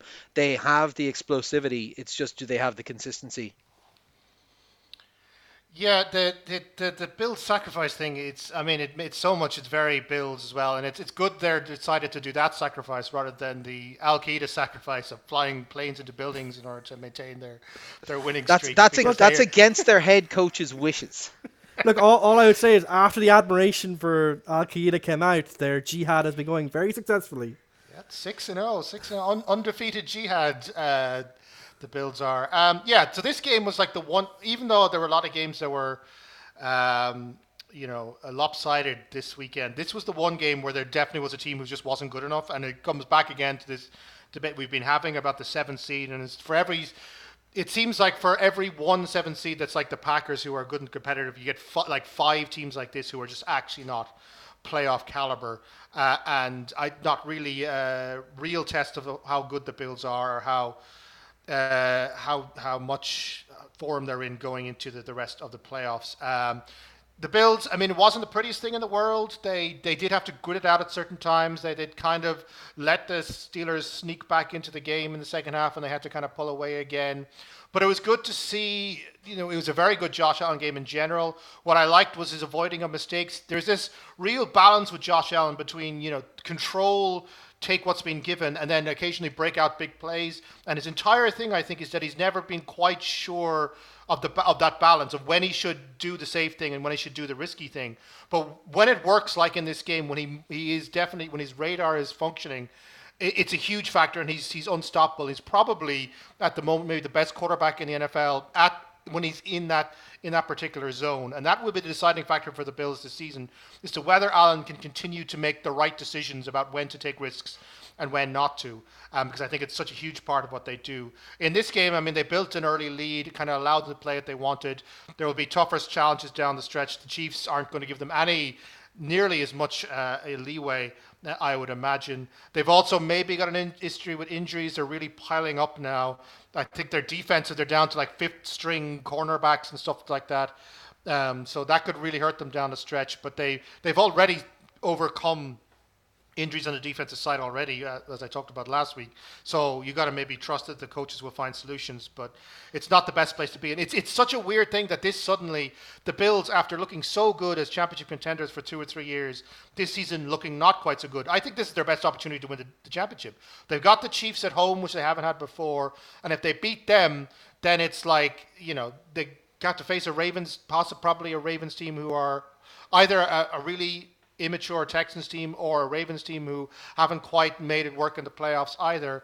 So there's nothing to stop this team making a Super Bowl, and if they make it with Josh Allen playing the way he does, there's nothing to stop them winning it. So suddenly it's really opened up for the Bills as potentially winning it all. Not an awful lot to talk about the Steelers because they're just not good enough. Mason Rudolph, hopefully that's the end of that particular experiment. Basically, they needed a perfect game to win this or to have any hope, and they gave 14 points up in turnovers that kind of cost them. Not having TJ Watt was potentially crucial. I think they're like 1-11 when Watt doesn't play. Recently, one of the big things it has was that I think it moved some personnel around, and as a result, there was some miscommunications. I think Minkah Fitzpatrick was playing slightly out of position, and that led to some miscommunications that cost them in the secondary in terms of some of the touchdowns. So the Steelers, I mean, they're in Tom and hell where they're always be 9-8 because they can't burn it down and rebuild, and therefore they can't get any better than 9-8. So they do have a bit of a question as about where they go from there. And I think Tomlin is entering his last year of his contract, so maybe there is a decision to be made, not this year, but possibly next year. For the Bills, they definitely have the talent to go all the way. The question is always, do they have the mentality? And central to that will be Josh Allen and the decisions that he makes. In a game like this, great, but can he do that 3 or 4 more times down the stretch, and maybe then the Bills can win it all? Yeah, I hope the Buffalo Bills win the Super Bowl, because then we can all finally admit Josh Allen's like a little bit of a wee bitch, I'll be honest. Like this year, he's been flopping and doing like bad guy stuff, basically. Like in this game, he did the fake slide, and that led to the big rushing touchdown. And then later on, he slides and gets like a very questionable. Oh yeah, that was roughing ridiculous. call. The roughing call shouldn't have happened. I've seen Justin Fields get his head smacked in and not get a call like that. But, and like there's games like, I think it was the Dallas game where someone touched him and he kind of flopped backwards like he'd just been assaulted. Like, I want Buffalo to be villains because I do think they have that in them, but they do need to win a Super Bowl first because they're such a hard luck franchise. You can't quite hate them just yet. But look, in this game, I think there's not really much to say that hasn't been covered already, that the sense that Buffalo are better. They kind of dominated the first half, and Pittsburgh were given chances to make this competitive, and they just threw them away. Like, they obviously threw that red zone interception in the second half. They, even when in catch-up mode, it was still the same staid, slow-moving, chew the clock offense, which is the only option that they have when they have, Mason Rudolph in there. And obviously next year it's going to be like Mason Rudolph and Kenny Pickett, and then, I don't know, draft a guy or a mediocre free agent. Like, it's just, as you say, it's hell. Like, they are a winning organization in the most technical, literal sense of the term. They are a winning organization, technically, and that's good enough, apparently. And like the Steelers are like one of those old school orgs where the owner is probably happy enough to keep doing that, like just be the Marvin Lewis Bengals forever, basically. But if they actually got a good quarterback, they could actually compete. But it's very hard to do that if you're not willing to actually go out and do something about it. But yeah, for Buffalo, I think the big thing for them is their defense has made that turnaround. It's much better now, so I think that gives them a shot. But yeah, I think you still saw those same, like as I said, they gave Pittsburgh chances here. Pittsburgh kind of just got in their own way when it mattered, and Buffalo were then able to just saunter the way to the win here. But you still see those frailties, you still see those issues. Allen's going to need to play at an even higher level, I think, if they're going to go all the way. But yeah, given the relative strength of the field compared to other years, they got a shot. And as I said, it'd be nice to see them, because I think Allen, I'm kind of getting sick of the kind of bullshit from him, to be honest. Yeah. And as we say, all games are important, but no, we won't do a dump off for the playoffs. Philadelphia, Tampa Bay. 9-32. Philadelphia complete the implosion as Hurts, who went for 255 yards and 1 touchdown, is just harassed all day and just they had no answer to Tampa Bay's defense. They had 3 sacks, 5 tackles for a loss, held them under 300 yards.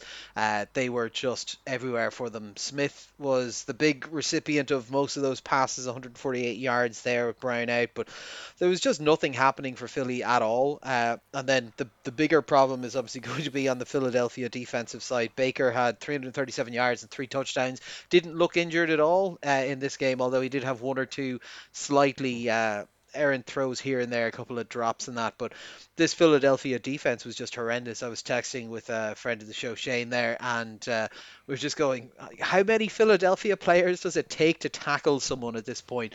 Because all I saw throughout the game were just missed tackles, or whenever they actually got the tackle, not wrapping someone up and just letting them bounce off it and pass through the tackle. It was You could just, hear the pinball sounds go ding ding ding ding ding. yeah, It's like it was just horrendous. Like there was nothing happening.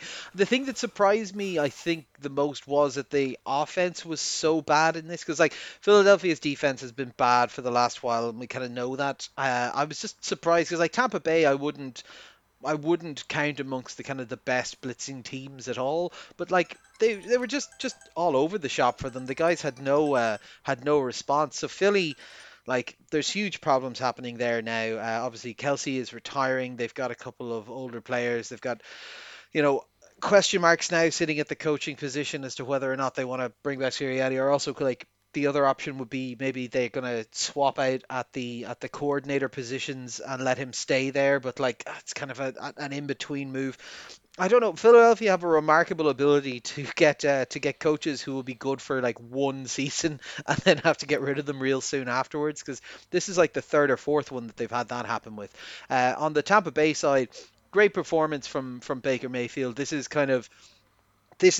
the tier that he can get into, I think, whenever everything is working right. He was a bit healthier in this game. His wide receivers made a lot of plays. They had good supporting run games and good passing game to the running backs out of the back whenever they needed to get the ball out quickly. It was very handy. Now, it helps when you're playing this Philadelphia defense where no linebacker was able to really move very much. The tackling was, as I said, just atrocious.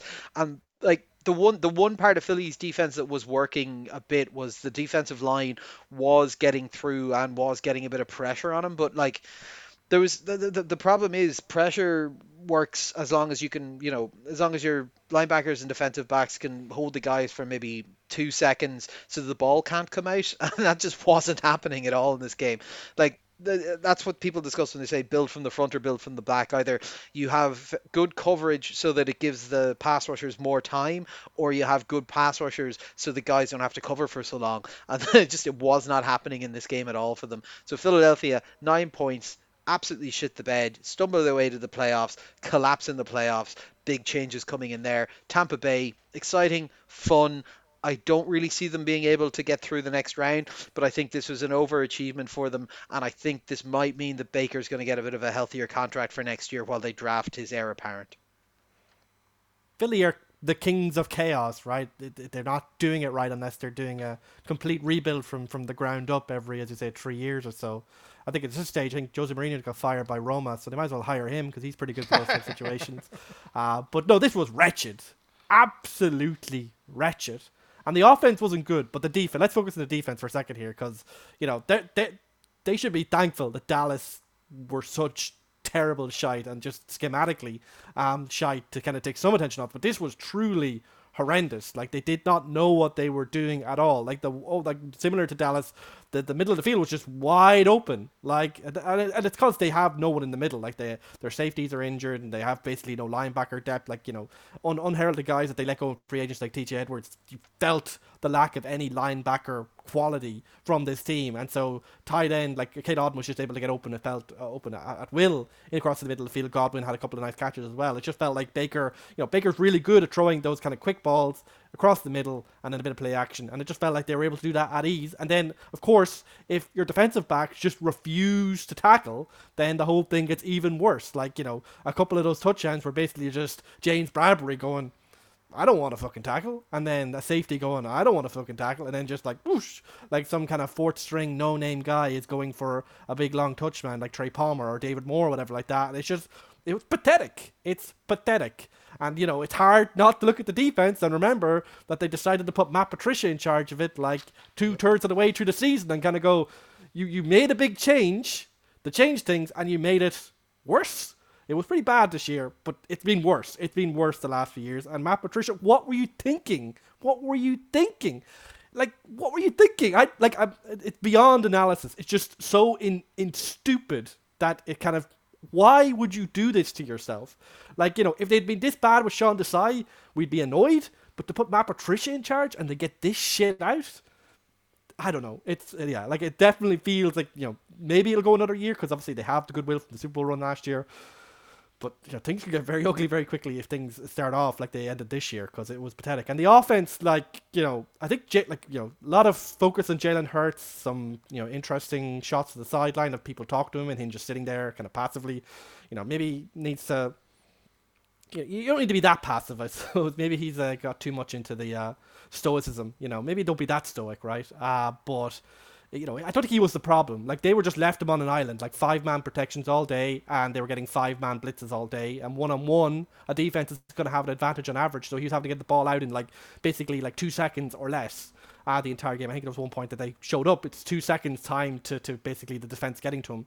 And it's very hard to do anything under that way. And I think he did about as well as could be expected under the circumstances. He had a couple of deep bombs to Smith, but there was just no sense that the play calling was designed to give him an easy outlet, an easy throw, something that would punish Tampa Bay for getting the blitzes. The big plays he did get were just like, okay, I'm being blitzed, I have no outlet, just hook it up to Devonta Smith, hopefully he'll do something, and a couple of times he did, and he ended up with over 100 yards and stuff like that, but that's not sustainable, that doesn't make any goddamn sense, and you should be able to scheme something, I know that the great turnaround they had last year is when AJ Brown started hooking up the AJ Brown, but you need to have something else, right? And their play calling quality is basically barely college level, it's nearly high school level in terms of the schematics. It's been criticized end to end by people over the back half of the season, but it's just weird that this all happened after going 10-1 to start the season. Just suddenly things after the Kansas City win, just dead. Just everything that could go wrong has gone wrong, and they have shown, Sirianni and co have shown zero ability to adjust, and the one thing they did adjust, putting fucking Matt Patricia in charge of defensive play calling,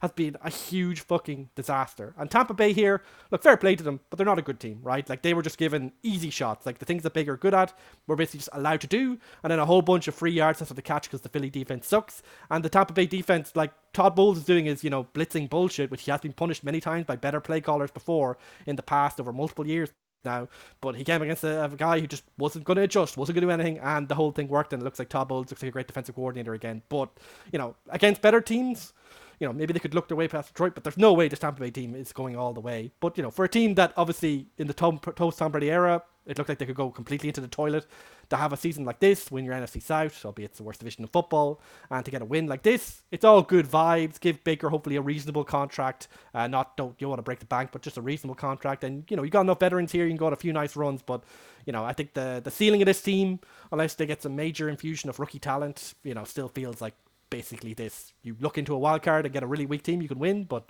the Tampa Bay were wild card fodder if they face any of the other team in the NFC hunt, let's be honest. Yeah, what's really embarrassing here for the Eagles is to play this badly against a team that wasn't even that good. I mean, whatever about, say, they played, say, a Dallas or Detroit or a San Francisco or something like that and got badly beaten like this, you'd be like, well, that's a pretty embarrassing way for a season to end. To get destroyed by the Tampa Bay Buccaneers is just, it's inconceivable how much this team has fallen off a cliff. And to be fair, even before they started losing, we did see them. They were scraping wins. Things weren't quite working. It's never felt right for the Eagles this season on either side of the ball. And this is just the chickens coming up to roost. I think there is, we're not privy to all the stuff that's happening behind the scenes, but I do kind of feel there must be some sort of toxic environment situation where the people, because the players just seem to have stopped playing, and everyone seems to be sniping at everyone else, and that for something to happen that quickly must mean that there's something gone back with the culture, something gone wrong with the culture in the building itself. I mean, so in this game, the defense goes completely missing. I mean, all the videos on social media of all the missed tackles kind of demonstrates that.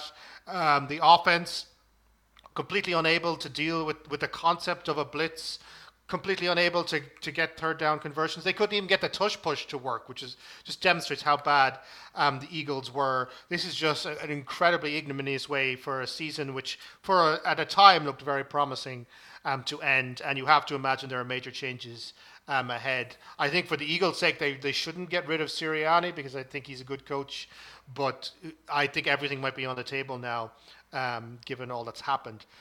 In terms of Tampa Bay, yeah, it's very hard to judge how good this team is because the team across from them just completely gave up.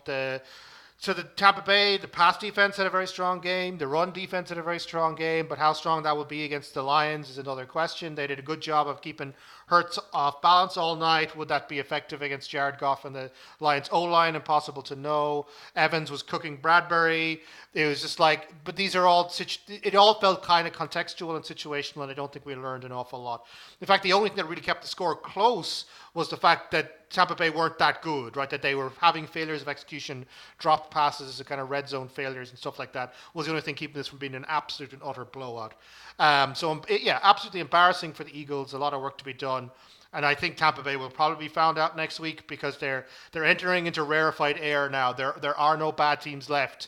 And it's kind of that thing. If you sit down at a poker table and within half an hour you can't see who the sucker is, you're the sucker. It kind of feels like Tampa Bay are walking into the NFC divisional not knowing who the bad team is because they're the bad team. But enjoy the moment for what it is, and maybe it gets Baker a new contract, which is good. But I expect them to Pay get the beaten man pretty his badly next money, week. yeah? He beat them straight up. He did. He did. And on that lovely note, we'll move over and look at the divisional round previews. So first up, we have the Saturday games. Houston are traveling to Baltimore. I've gone for Houston, and you guys have gone for Baltimore.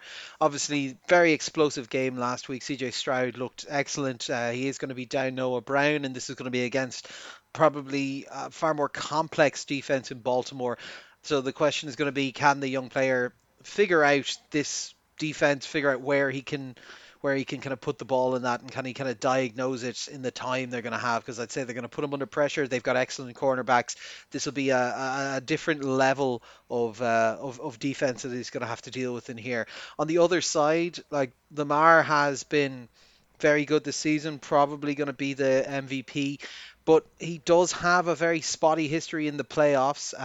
So, will they be able to kind of get that monkey off his back and kind of, start the drive towards maybe kind of realizing some of these excellent regular seasons and kind of converting them into postseason wins instead. The problem he's going to face is, obviously, we discussed it there. The Houston defense has looked an awful lot better of late. We saw the impact that they made in the game just gone with 2 pick sixes. Now that was obviously against we'll say a slightly less dynamic quarterback than Jackson in Joe Flacco, but this Houston defense has shown itself to be complementary, and can they stifle a bit of Baltimore's magic? We'll see.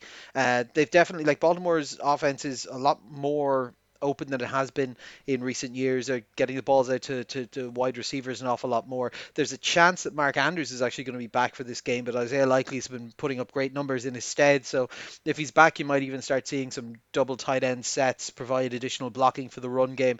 That, I think, might be the one bit where Baltimore will need to see what they're going to look like. They're obviously rested coming off the bye. They did pick up Cook to add into that backfield rotation, and they've been getting some success out of it. They've been getting success without really having a top end running back. They've been working off their twos and threes for most of the year. But Houston, they fell foul of good run play whenever they were playing the Colts previously. Even though they won that game, they did give up nearly 200 yards of Jonathan Taylor on the ground. So look for Houston to key in a little bit more on the run. I'm expecting some fireworks in this game. I think we're going to get a high-scoring game. If CJ Stroud can avoid mistakes against this Baltimore defense, I think we could have a very exciting game. And given how opportunistic Houston's defense have been, particularly last week, you might be able to see them causing a little bit of ructions, although their pass rush isn't quite what you'd want against such a mobile quarterback. So I'm shading Houston in this one just because I think it'll be great crack. I'd love to see them do it. They're playing, like we said, much more loose. Like we talked about Dallas having concerns about, not wanting to lose because what it would mean, the implications of it all. Like for Lamar, there's a lot of pressure on the playoffs because that's probably the only big knock left on him at this stage as a quarterback. He's not considered in the top tier with the Mahomes and the Brady's and people like that. And I think this is one of the ones that he needs to kind of succeed at to be able to break out of that. So there's a bit more pressure on Baltimore for certain in this, whereas Houston are, like we said, already a couple of years ahead of their development plan, playing with their hair on fire and can cause problems. I'll put it this way. I'm very happy that it's not Houston coming to Kansas City this week. And additionally, if Houston are to win and Kansas City were to win, we get to continue the Arrowhead Invitational AFC Championship. And it's a great game, obviously, but I think there's like two worlds. I think there is a world here where Baltimore come back and show why they were feared. It's obviously easy to forget for a team, obviously, who had the bye and who basically was playing backups for most of the game against the Steelers in what was rainy conditions anyway, so it wasn't a proper game. They came off basically comprehensively beating the 49ers, probably the second best team in football, and then annihilating the Dolphins from the face of the earth. That feels a little less impressive than it might have like a month ago. But that version of Baltimore looked genuinely unstoppable on both sides of the ball. They looked like a complete team. But they are obviously a team that's going to be prohibitive favourites, I imagine, here on the bookie line. And they have a quarterback, as you say, who has a point to prove. Like Lamar, obviously his first year as a starter came into the playoffs, playing great, then shut down by an interesting Chargers playbook, then wins the MVP, gets the divisional round. They started the final week then, and they got I think they got taken away basically in that game. They did not play up to the level expected based on what he had done. But the expectation is that based on what Lamar put on tape this year, that he's not that quarterback anymore, that he is now I know this is what he probably hate to hear it, but like a proper quarterback, that he's playing not just the Lamar bullshit, but he's also playing within the system. Yeah. He's taking the reads that Todd Monken has come in and put in actual passing concepts that aren't actually work, and he has been taking advantage of them. And Todd Monken's obviously even now getting head coach consideration of the job he's done of turning this offense into something that has multiple options, has multiple layers. It's not just the old Greg Roman offense where it was just run first. It's 9-point favorites. Yeah, so prohibitive, I would say. Second, they're actually only the second highest. San Fran have 10 points against Green Bay, apparently. So I think the big thing for Baltimore is that they should come into this game and show that they're dominant on the offense, but not try to get fancy here. Like I think, Mark Andrews possibly could be back in a couple of weeks if they make it further for say the Super Bowl. But right now, like it's a team that's based on playing good smart football and Lamar playing within the system and then setting up those explosive plays because the team has to respect everything that you could possibly do. And you've seen explosive plays to OBJ, to Isaiah Likely, to other people like that. And obviously they've run the ball pretty successfully. And Dalvin Cook is an interesting, I think it is an interesting X factor potentially to kind of add in that stuff they've been missing since losing J.K. Dobbins and the rookie. Gus Bus is good for what he does, but he's the Gus Bus. Like, and Justice Hill is a pure receiving. So someone who's gives a bit more uncertainty to defense in terms of what he can do at any given play might add a little X factor there. But Lamar has to show up. Lamar has to show why he's probably going to be the MVP and not to have the failure he did for the first time as MVP and kind of get the ball out efficiently. Don't give this young defense the opportunity to make their aggressive plays to get at him and to get rid of the ball and not try to kind of make big things happen, because I think if they could do that, they have a defense under Mike McDonald that has, I think, been really, really, really, really good. Obviously did a huge job of like completely destroying the lives of Brock Purdy and Tua. It's a different challenge against Stroud. I do think Stroud is very quickly ascending into the Mahomes, Allen, Burrow God tier. He's not quite there yet because only a rookie, but he's getting there. And I'm sure Stroud will get his licks in, but this is a tough defense, and it's not just a tough defense in the fact that they play hard and they have a lot of talent, like a decent amount of talent, but they're also an incredibly hard defense to diagnose. They're a team that can show you from any given look they can do multiple different things. They have blitzes off the corner. Kyle Hamilton's been kind of a Swiss Army knife kind of guy for them all year, and so that's going to be an extra challenge for him mentally as well as accuracy. So I think that's the kind of thing. Like he can't afford to just throw it across the middle and get intercepted and stuff like that. We've seen enough of him. I don't think he's gonna implode or anything like that. But we have seen a couple of games where he has been outsmarted, outplayed, like the Jets defense, about a month or so ago at this point. So it could happen. But if Houston are gonna win, it's probably gonna have to be Stroud balling out, keeping this close, scoring heavy, and keeping us into a competitive game. Because I do think if we get into the fourth quarter and this game is still close, we've seen that Baltimore can be quite fragile, that they have blown leads and late on in games, that they got lucky in a couple of games, like they could have easily lost, like, say, the Rams like a month or so ago.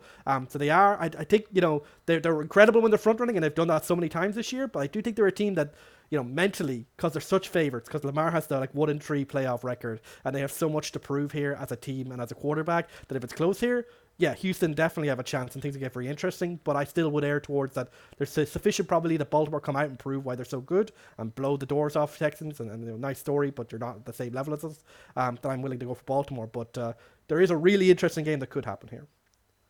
Yeah, I on paper, I think this is a no-brainer that the Ravens are more talented and more experienced and better coached on both sides of the ball. And you'd have to wonder a little bit about the Texans' experience and how, for example, this defense, which while having some good moments, does have some weaknesses, is going to compete against a Baltimore offense that has not only got a really good quarterback in the form of his life and an awful lot of options that have opened up in the last few weeks, but also the coaching to exploit things. Like, for example, the run.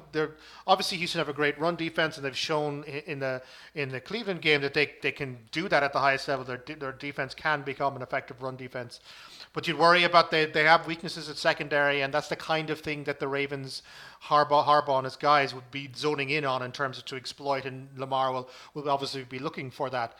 And on the other side, Stroud, as you said, he's talented, but he is inexperienced, and this Baltimore defense it kind of feels like you need a lot of years of dealing with defenses to be able to handle the kind of shit that they throw at people. And we've seen a lot of very good players get bamboozled by this Ravens defense this year. So it kind of feels like there isn't too many paths to victory. But as you say, there is the intangible. There is the CJ Stroud experience, and he's proven us to us multiple times that he is a big game player and he is a man for the biggest stage. And if it's close in the fourth quarter, you kind of maybe have to bet on his side.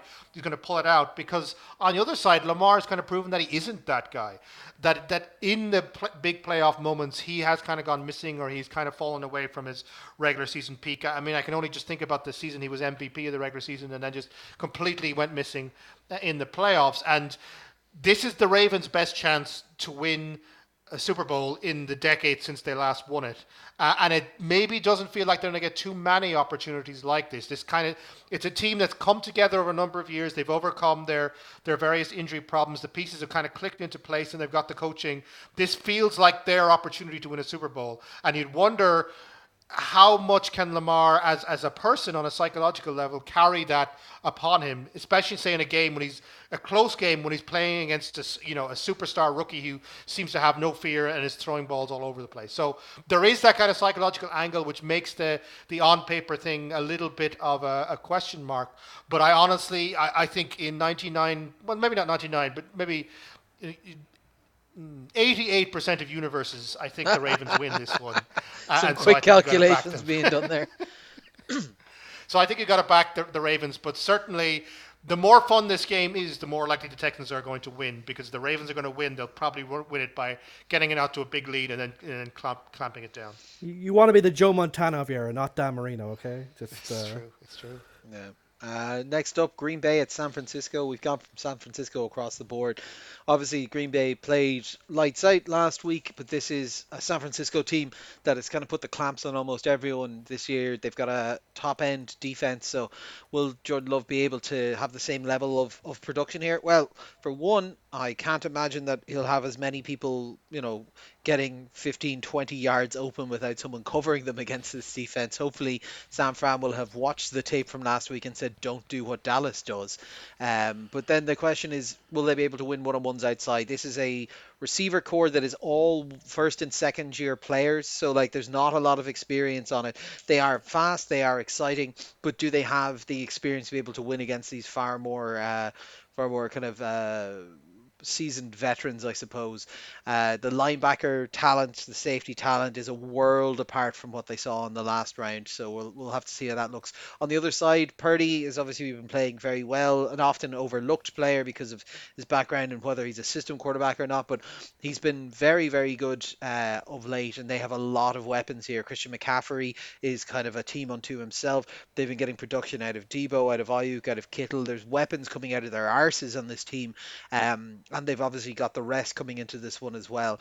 The big concern I'd have for this, and not to bring it back again to mental stuff, but like this is a San Francisco team that is great as a front runner. It doesn't really do well when it's chasing leads. I think they have an abysmal record down 8 or more points that they just don't really know how to follow that up. And what we saw at Green Bay last week against Dallas is almost exactly what I want to see out of them again. Win the toss and say, no, we want the ball. Get yourselves up, get off to a strong start, and then just start trying to go blow for blow. The Green Bay defense, I cannot expect that we're going to get the same kind of production out of that Barry's defense that we did last week. Obviously, they're down a pass rusher, but I don't think that's the major difference here. This is a Green Bay defense that has been a problem for most of the season, and I don't think that magically got fixed last week. I think that was a reflection of Dallas's ineptitude and misplanning rather than this defense has suddenly turned a massive corner. So don't be expecting back-to-back pick sixes, but if they can get ahead and play from ahead, San Francisco, like, when they're chasing, they make mistakes. If you can get some pressure on Love, he's not great when he's moved off the spot. That's what you have to do. But Green Bay don't have the best pass rush, so it's going to have to be get ahead, make them work for it, try and make them make a mistake. I don't think Green Bay are dead in this game, but like I'll do my calculations now, Sean. I'd say 93% in this case that San Francisco would win this one, barring them coming in cold because of the time off or whatever. But yeah, like San Francisco are just so talented. It's hard to see them do it. But this is a Green Bay team that is not similar to the Houston Texans. Nice, loose, young, prepared, happy to kind of go for it. My problem is I just think San Francisco have both the experience and the coaching to be able to just weather it out and let them make mistakes, because we've seen Love make mistakes. I mean, maybe less so over the last 6 weeks or so, but we've seen him do it. And like this is a team that is at all levels built to capitalize on that kind of stuff. So they're going to want to, get in early, score. If Green Bay can get ahead, that's their best shot, and then just try and play from the lead. But yeah, we'll see. I'm really struggling to see past San Francisco in this one. Yeah, it's a big test for Green Bay. There's no doubt about that. This is a substantial step up from Dallas. You said it all in terms of the San Francisco. They've got talent to spare on both sides. They've got the best skilled position core in the NFL. McCaffrey, Debo, Ayuk. They can just beat you in so many ways. And Purdy's a really good game manager in terms of keeping all that ticking. And then on the defensive side, they've already had a good defense with people like Fred Warner and stuff. And then they've added additional pieces to it. So it's on a talent level. It's going to be a very difficult task for Green Bay because they do not have. There's no clear area where you can say they have an advantage. And they certainly are areas in which they're going to struggle an awful lot. Plus, San Francisco are going to have the chip on their shoulder from last year, where they kind of feel that they were denied a chance to win it all by some unfortunate injuries at unfortunate moments, and now they feel, especially now with Philadelphia out of the way, that it's kind of a clear field for San Francisco to go all the way. So they'll see it as their opportunity. But that said, that means that there's nothing. Green Bay have nothing to lose, right? That they can come in, and we've seen Matt LaFleur. He has game plans. He knows how his team plays. He knows how to make things work, and he knows how to create opportunities for Jordan Love. And they can, especially if they lean on the run game with Aaron Jones. We saw last week that they can make a lot of hay out of that. So for me, it is if Green Bay come into this with a very clear game plan and they execute it in the first quarter and they build up a lead, then as you say, suddenly it's an entirely different scenario. San Francisco don't seem to be a team that needs the comfort of a lead in order to do their stuff. And if they get behind, for whatever reason, they don't seem to have the ability to unlock situations which aren't going that well. So I think the Green Bay game plan has to be to get a fast start offensively and do all you can defensively to kind of clamp down on San Francisco at the very beginning, and then take that lead and hold on to it for your dear life for the entire game. And whether Green Bay can do that or not, whether they can get into that lead, which is in itself a question because San Francisco are obviously going to be attempting to do the exact same thing. And whether they can hold that lead then is a function of experience. And this is quite an inexperienced team, and Love is going to be under a lot of pressure. And it could be a situation where even if Green Bay get that lead, they're going to be chased the whole way. And as much experience as LaFleur has in terms of those situations, it's quite a young team, and you'd wonder how they look under the lights. So there definitely is, in most scenarios, San Francisco should have the talent to win this one. But if Green Bay come with a clear game plan and they execute it well, they do have a chance. But I can't see them on their day doing enough to hold off this juggernaut. But and there is a psychology there, of course. Like, San Francisco have been the bête noire of LaFleur in the playoffs, but this is the new Green Bay Packers. No longer is it Aaron Rodgers Packers with LaFleur alongside to improve his late season statistics. Now, LaFleur, I am the captain now moment. I have my quarterback. He's doing what I want. I have the guy, I have the joystick now, and I play you now, Kyle Shanahan. And Kyle Shanahan, of course, will be exactly the same with Brock Purdy. He's obviously a guy who executes the system to an incredibly high level. But both quarterbacks who, have shown flashes of their weaknesses. Obviously, Purdy in that Baltimore game, you saw him have a terrible game. So you wonder how much Joe Barry would be willing to get after Brock Purdy, how much he'd be willing to kind of play like the way the Baltimore Ravens did, which was to kind of just play like zone, basically. Keep your eyes on Brock Purdy, like give them big plays, but if you get enough pressure on him and keep doing that enough times, he's going to do something too risky. He's going to give the ball away, turn the ball over, and try to do that way, or will they just stick to what they usually do and kind of do there? And if that is happening, will Kyle Shanahan be willing to kind of just hand the ball off to CMC and just batter them back into submission effectively that way?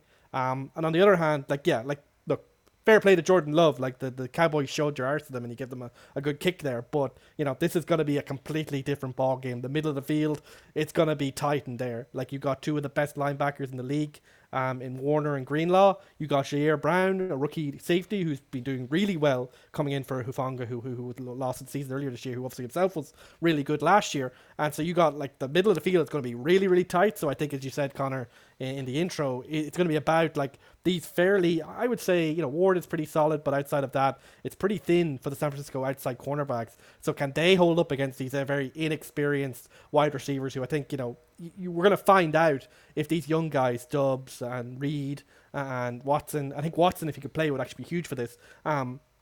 Can they win one-on-ones? Can they show that they're just more talented? I think if Watson plays, he could really be an X factor because we know he's a guy who can blast by you, who could win against one-on-one coverage. Whereas guys like Dobbs and to a lesser extent Reed, I don't think have that in their locker just yet. But they're going to need to show like that they can do route running. That Dobbs isn't just going to be able to wander into a free space like he got against Dallas. That's not going to happen here. And so I think there's a really interesting matchup there. And obviously Love is like his clock is going to be a much faster in this game because you got Chase Young, you got Nick Bosa coming after, you got Armstead coming up the middle, Hargrave up in the middle. That's going to be tough sledding right there. And obviously if they can get Aaron Jones going, that would help a lot. But this is going to be way tougher for Green Bay. But if Love can come through this, even if they don't win, but if they put it up to San Francisco, if they really make this a contest, then the basically the fears of the NFC, particularly the NFC North, that they have found their new franchise quarterback, that's going to be the story of the offseason. But it's a huge test against this 49ers defense, and obviously we know the offense, all those weapons, all those different risk factors. It's going to be a huge test for Joe Barry's defense, and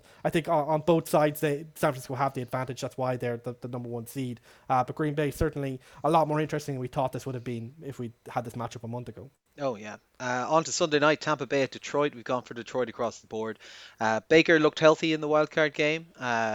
He played well, got his 3 touchdowns. So can he exploit his wide receiver core of Evans and Godwin getting against this kind of Detroit defense? It's really not up to a wild pile. They had 1 or 2 decent stops in the last game, but like they're not an elite unit by any stretch of the imagination. And then obviously they've got White there for the run screen game as well. So there's options for this Tampa Bay team against a Detroit defense that is middling, I'd say, at best. Like their hope is that their defense can put in a performance like it did last week. Like, they're not the best defense in the world, but they do certain things well. Vita Vea is there at defensive tackle, and can he cause issues for the running back tandem that Detroit want to get going in this?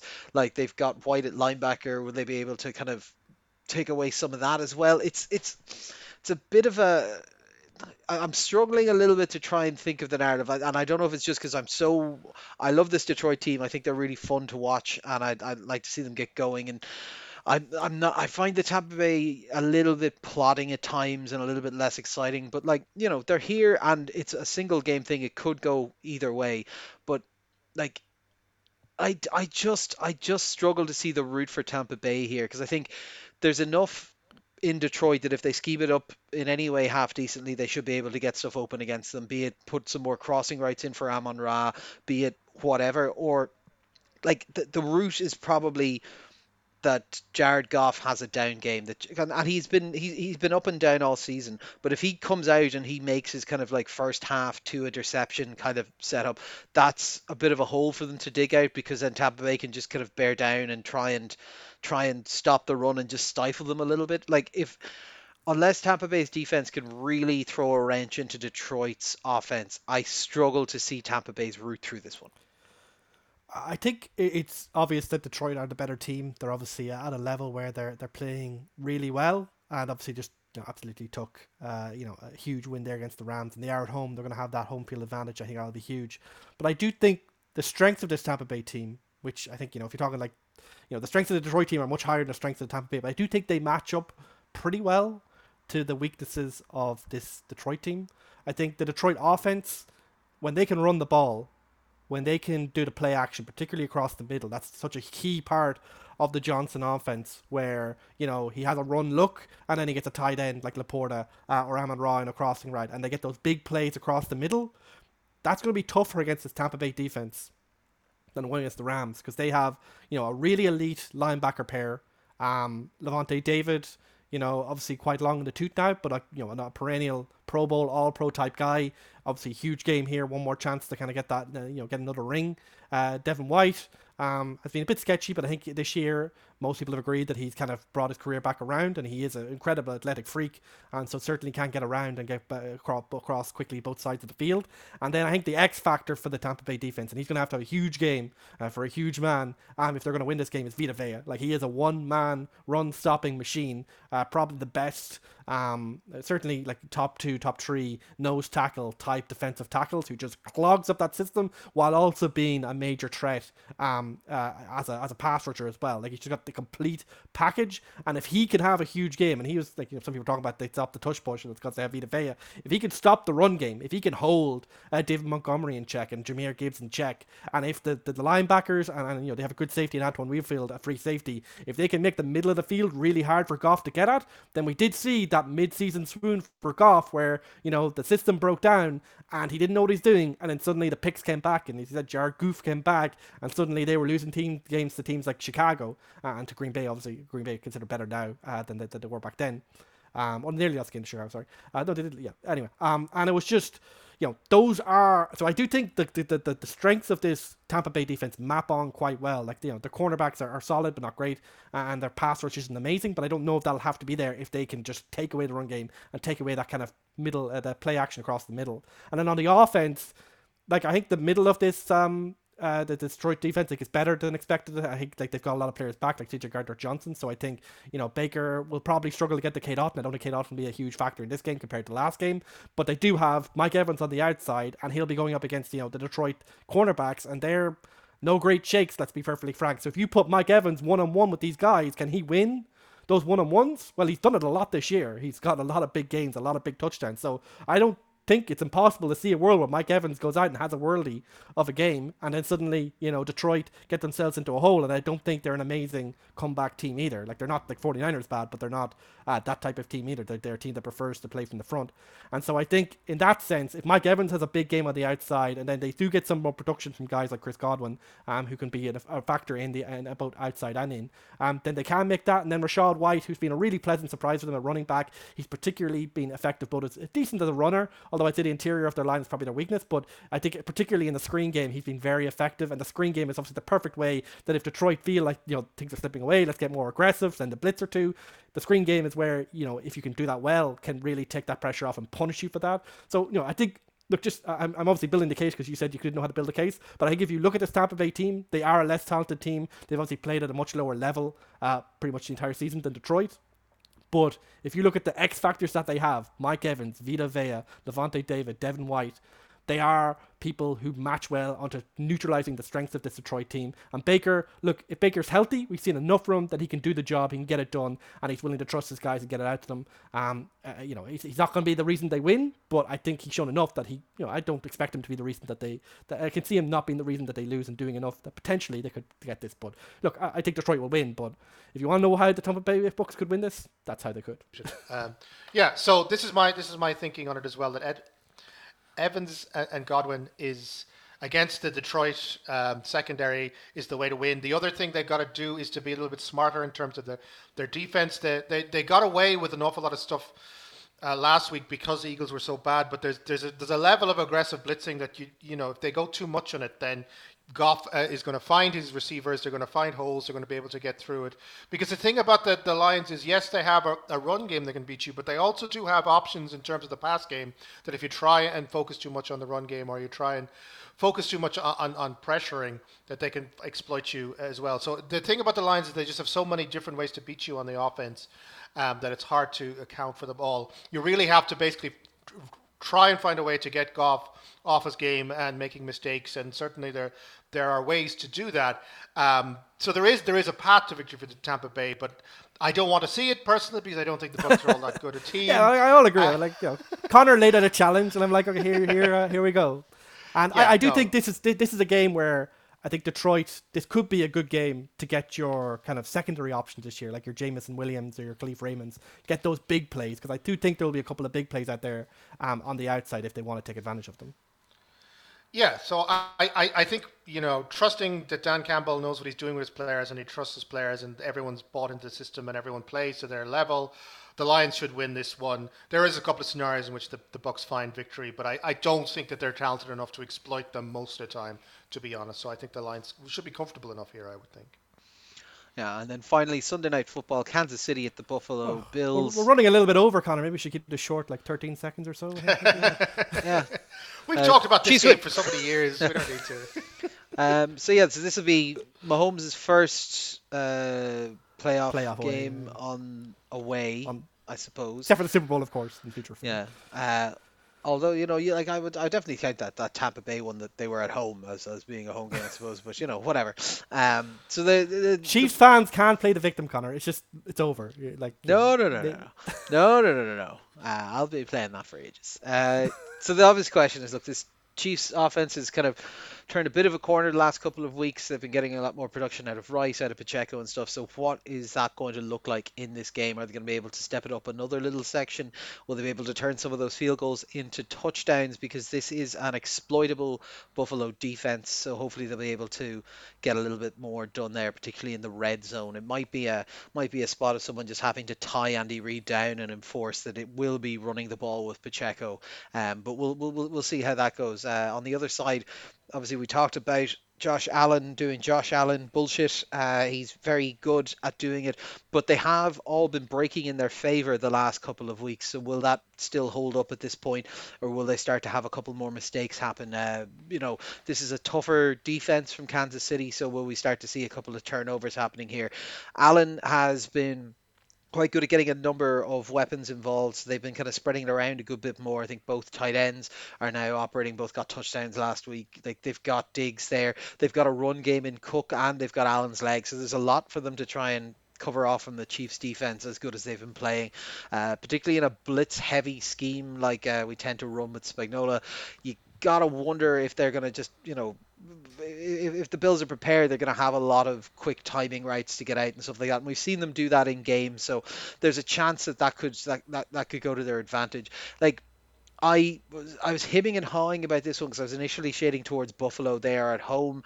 It kind of feels like if they're going to make a run, it might be now that they do it. And they have been having everything kind of break quite nicely for them. But just got this feeling the the Chiefs are getting a little bit more out of their receivers, are getting more out of the offense. The defense is playing at a top end level.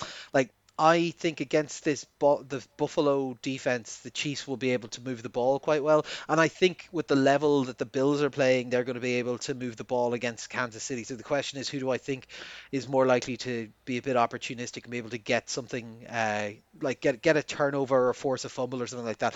I could definitely see the Chiefs being able to do that. I'd imagine there'll be a couple of sacks in this one because there's good coverage on the back end of the Chiefs defense.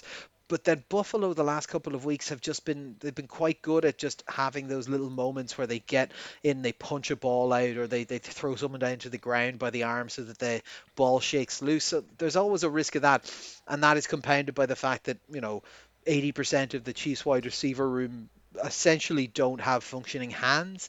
So we'll see. Like, the Dolphins game was won before the game because Tony was inactive. So there was no one to make the mistakes that Tony does.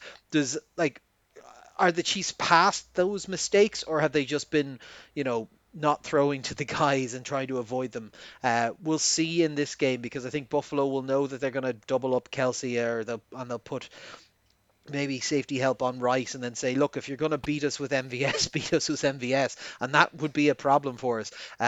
I expect a lot of run game. It's going to be freezing temperatures in Buffalo, but it's going to be warmer than it was this week, and a lot warmer than it was in Kansas City last week. So we'll see. I imagine we're going to get a bit of a shootout here. I imagine it's going to be a close game. I think the bookies have it at like 2.5 points favoring Buffalo. So like that's essentially a pick'em game when the Chiefs are on the road. So I'm excited for it. I think it'll be close. I'm slightly favoring the Chiefs at the moment, but I am very close to wavering on that, to be honest. Yeah, I agree with you. It's going to be a close game because these two teams, I mean, they always seem to have close games, especially in the playoffs. And recently, I disagree with you in terms of it being a shootout. I kind of feel like this for once will not be the kind of situation where it's, who has the ball last between Mahomes and Allen. I think this is a game almost of defenses, which is quite an unusual thing for a Kansas City Buffalo game to be. But given the state of how good both defenses are, particularly Kansas City, and given how much difficulties, for example, the Kansas City offense has had, I think they're going to need their defense to step up in a big way, because I think the big challenge for this game is we can't expect. I certainly don't expect the Chiefs to score a tremendous amount of points, because I don't think they've given us any reason so far this season to imagine that they're suddenly going to discover how to score 40 points, particularly if the weather is going to be in a bad situation. I mean, it's more likely going to be a Pacheco run the ball down your throat kind of game than Mahomes throws five touchdowns kind of game. So Kansas City are not going to score an awful lot of points, which puts a lot of pressure on their defense to stop a Bills offense, which at their moment can go on a bit of a run. Like we've talked about the Josh Allen, the magic bullshit, puts his Superman cape on and does Superman stuff. Like this is the stage, right? This is his biggest moment of his career of the to date has been the time that he almost single-handedly beat the Chiefs, except that Mahomes had 13 seconds left to hurt him. Like that's. So this is his moment to overcome that. And for the Bills, there is an awful lot of a kind of a psychological thing where the Chiefs are the mountain they have yet to overcome. So I imagine Allen's going to be on his game. I imagine the way the offense is kind of structured since they changed offensive coordinators, there's going to be an awful lot of Allen-centered running and throwing and stuff. And it's essentially the Kansas City defense are going to have to try and provoke mistakes out of this Bills defense. They're going to have to put Allen in such pressure that he makes bad decisions and throws interceptions, or they're going to have to get some fumbles or something, because I don't know, as good as this Chiefs defense is, I don't know if they're going to be able to hold the Bills offense, if they're firing, to a low enough score to allow their offense to keep pace. Because as much as this Bills defense is in injury trouble and they're going to have some weak spots, I just don't trust Kansas City, even with Mahomes at quarterback. Kelsey is past his prime. The rest of the receivers are garbage. I just don't see how they can score 35, 40 points in a playoff game. Whereas I can see how the Bills could do that if they get in a run. So it's definitely on both. Firstly, the Bills defense to do a number and not do stupid things that maybe gives Kansas City opportunities that they won't otherwise be able to carve out, and it's on the Kansas City defense to clamp down on the Josh Allen magic bullshit to give them a chance. So even though I kind of edge for Kansas City because I kind of feel that they're in this place where they're just going to grind the living shit out of this playoff run and end up winning everything by kicking 100 field goals. There certainly are ways in which the Bills can get a win here and maybe even be comfortable enough, maybe a 2-score kind of situation. So there's various different ways. This is going to be a big context game. There are different ways this game can go contextually. And if the Bills get on top, it's actually quite difficult to think about how the Chiefs will get back from that scenario. So Bills at home with Allen in his form, a lot of go for it. My pick is basically based on the Chiefs are just in this place where they've found this formula that is awful to watch, but it works, and I think they're going to succeed. But a part of me is like leaning towards giving the Bills their credit and say this is also, as I said, this is their opportunity. This is their chance to make a Super Bowl, a better chance than they've had in the past few years. So yeah, really tight game, and it'll come down to a matter of inches. Who makes the mistakes? Who makes the opportunistic moments? And which defense comes out on top. It's time for Buffalo to show us what you got. Because we're picking the Chiefs because we trust the Chiefs. They've done it. You got the t-shirt, got the 2 rings. Patrick Mahomes on his way to being, a Hall of Famer easily, even based on what he's already done in his career. Josh Allen, you're at home. You're against the team. Obviously, that 13 seconds has been hanging over you for 2 seasons now. And you got a chance to at least not wipe it away, but at least make people forget, at least set the new direction of the Buffalo Bills. Such a tough season for the Bills. Really struggles, but now they're on this heater. They've won so many games in a row. And I think the X factor for them is I think they've learned the lessons that the Chiefs had to learn 2 seasons ago, basically, which is that you're not able to just blow the doors off this team. You're not able to blow off defenses because defenses are taking that away. You need to do it the hard way. And, I think the peak of what Buffalo showed that they could do is obviously that Dallas game where they ran the ball down the throat with James Cook. They passed the ball out to James Cook and they made it work. But even in the Pittsburgh game last week, you saw, no longer was it like, deep balls to like Gabe Davis, who fair was missing, or deep balls to Stephon Diggs. It was passes at the line of scrimmage. It was passes over the middle to Stephon Diggs. It's kind of screen game to Deontay Harty, to Khalil Shakir. Rely on that these guys, and Shakir and Harty are both explosive players, that they can get yards after the catch and do it the hard way and keep Cook part of your game. And I think major props have to go to Joe Brady to quickly turning this whole ship around and making this offense go from like really bad to now suddenly looking pretty good. But they basically learned the lessons that the Chiefs had to learn 2 seasons ago when obviously people were so afraid of Mahomes that they basically never gave them explosive plays anymore. But the big difference and the X factor is that Josh Allen, he just can't quite, he's got, He's on the vape, he's definitely does what's thinking, but, give him a couple of drinks and he still wants that big play. He still wants to throw it down the field. He still wants to get the big play, the crowd going for him. And, sometimes it works and it's like the most amazing bullshit you ever seen.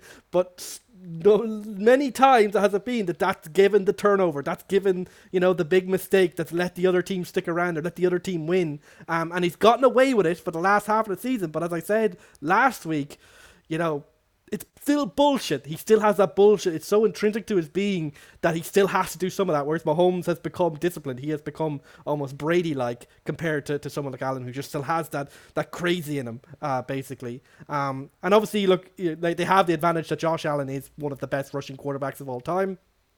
Not that Mahomes is any slouch, of course. But yeah, such pressure here, such a huge moment, a chance to wipe away the last 2 years of basically, basically the pressure of all that, like that failure, that 13-second failure. For the Chiefs, look, they, as I said, they know what they're doing. They're going to come in and run their game. The Spagnuolo defense is playing at a really high level. They're going to continue. They're not as quite pressure heavy as some of the earlier Spagnuolo defenses, but they still are willing to get the pressure. They have good linebackers. They are getting solid pressure from Karlaftis. They obviously have Chris Jones. So I think they'll expect to get to Allen. But I think, the big thing against Allen is you want to be disciplined. Don't give him the easy routes to run for long yards on third down specifically.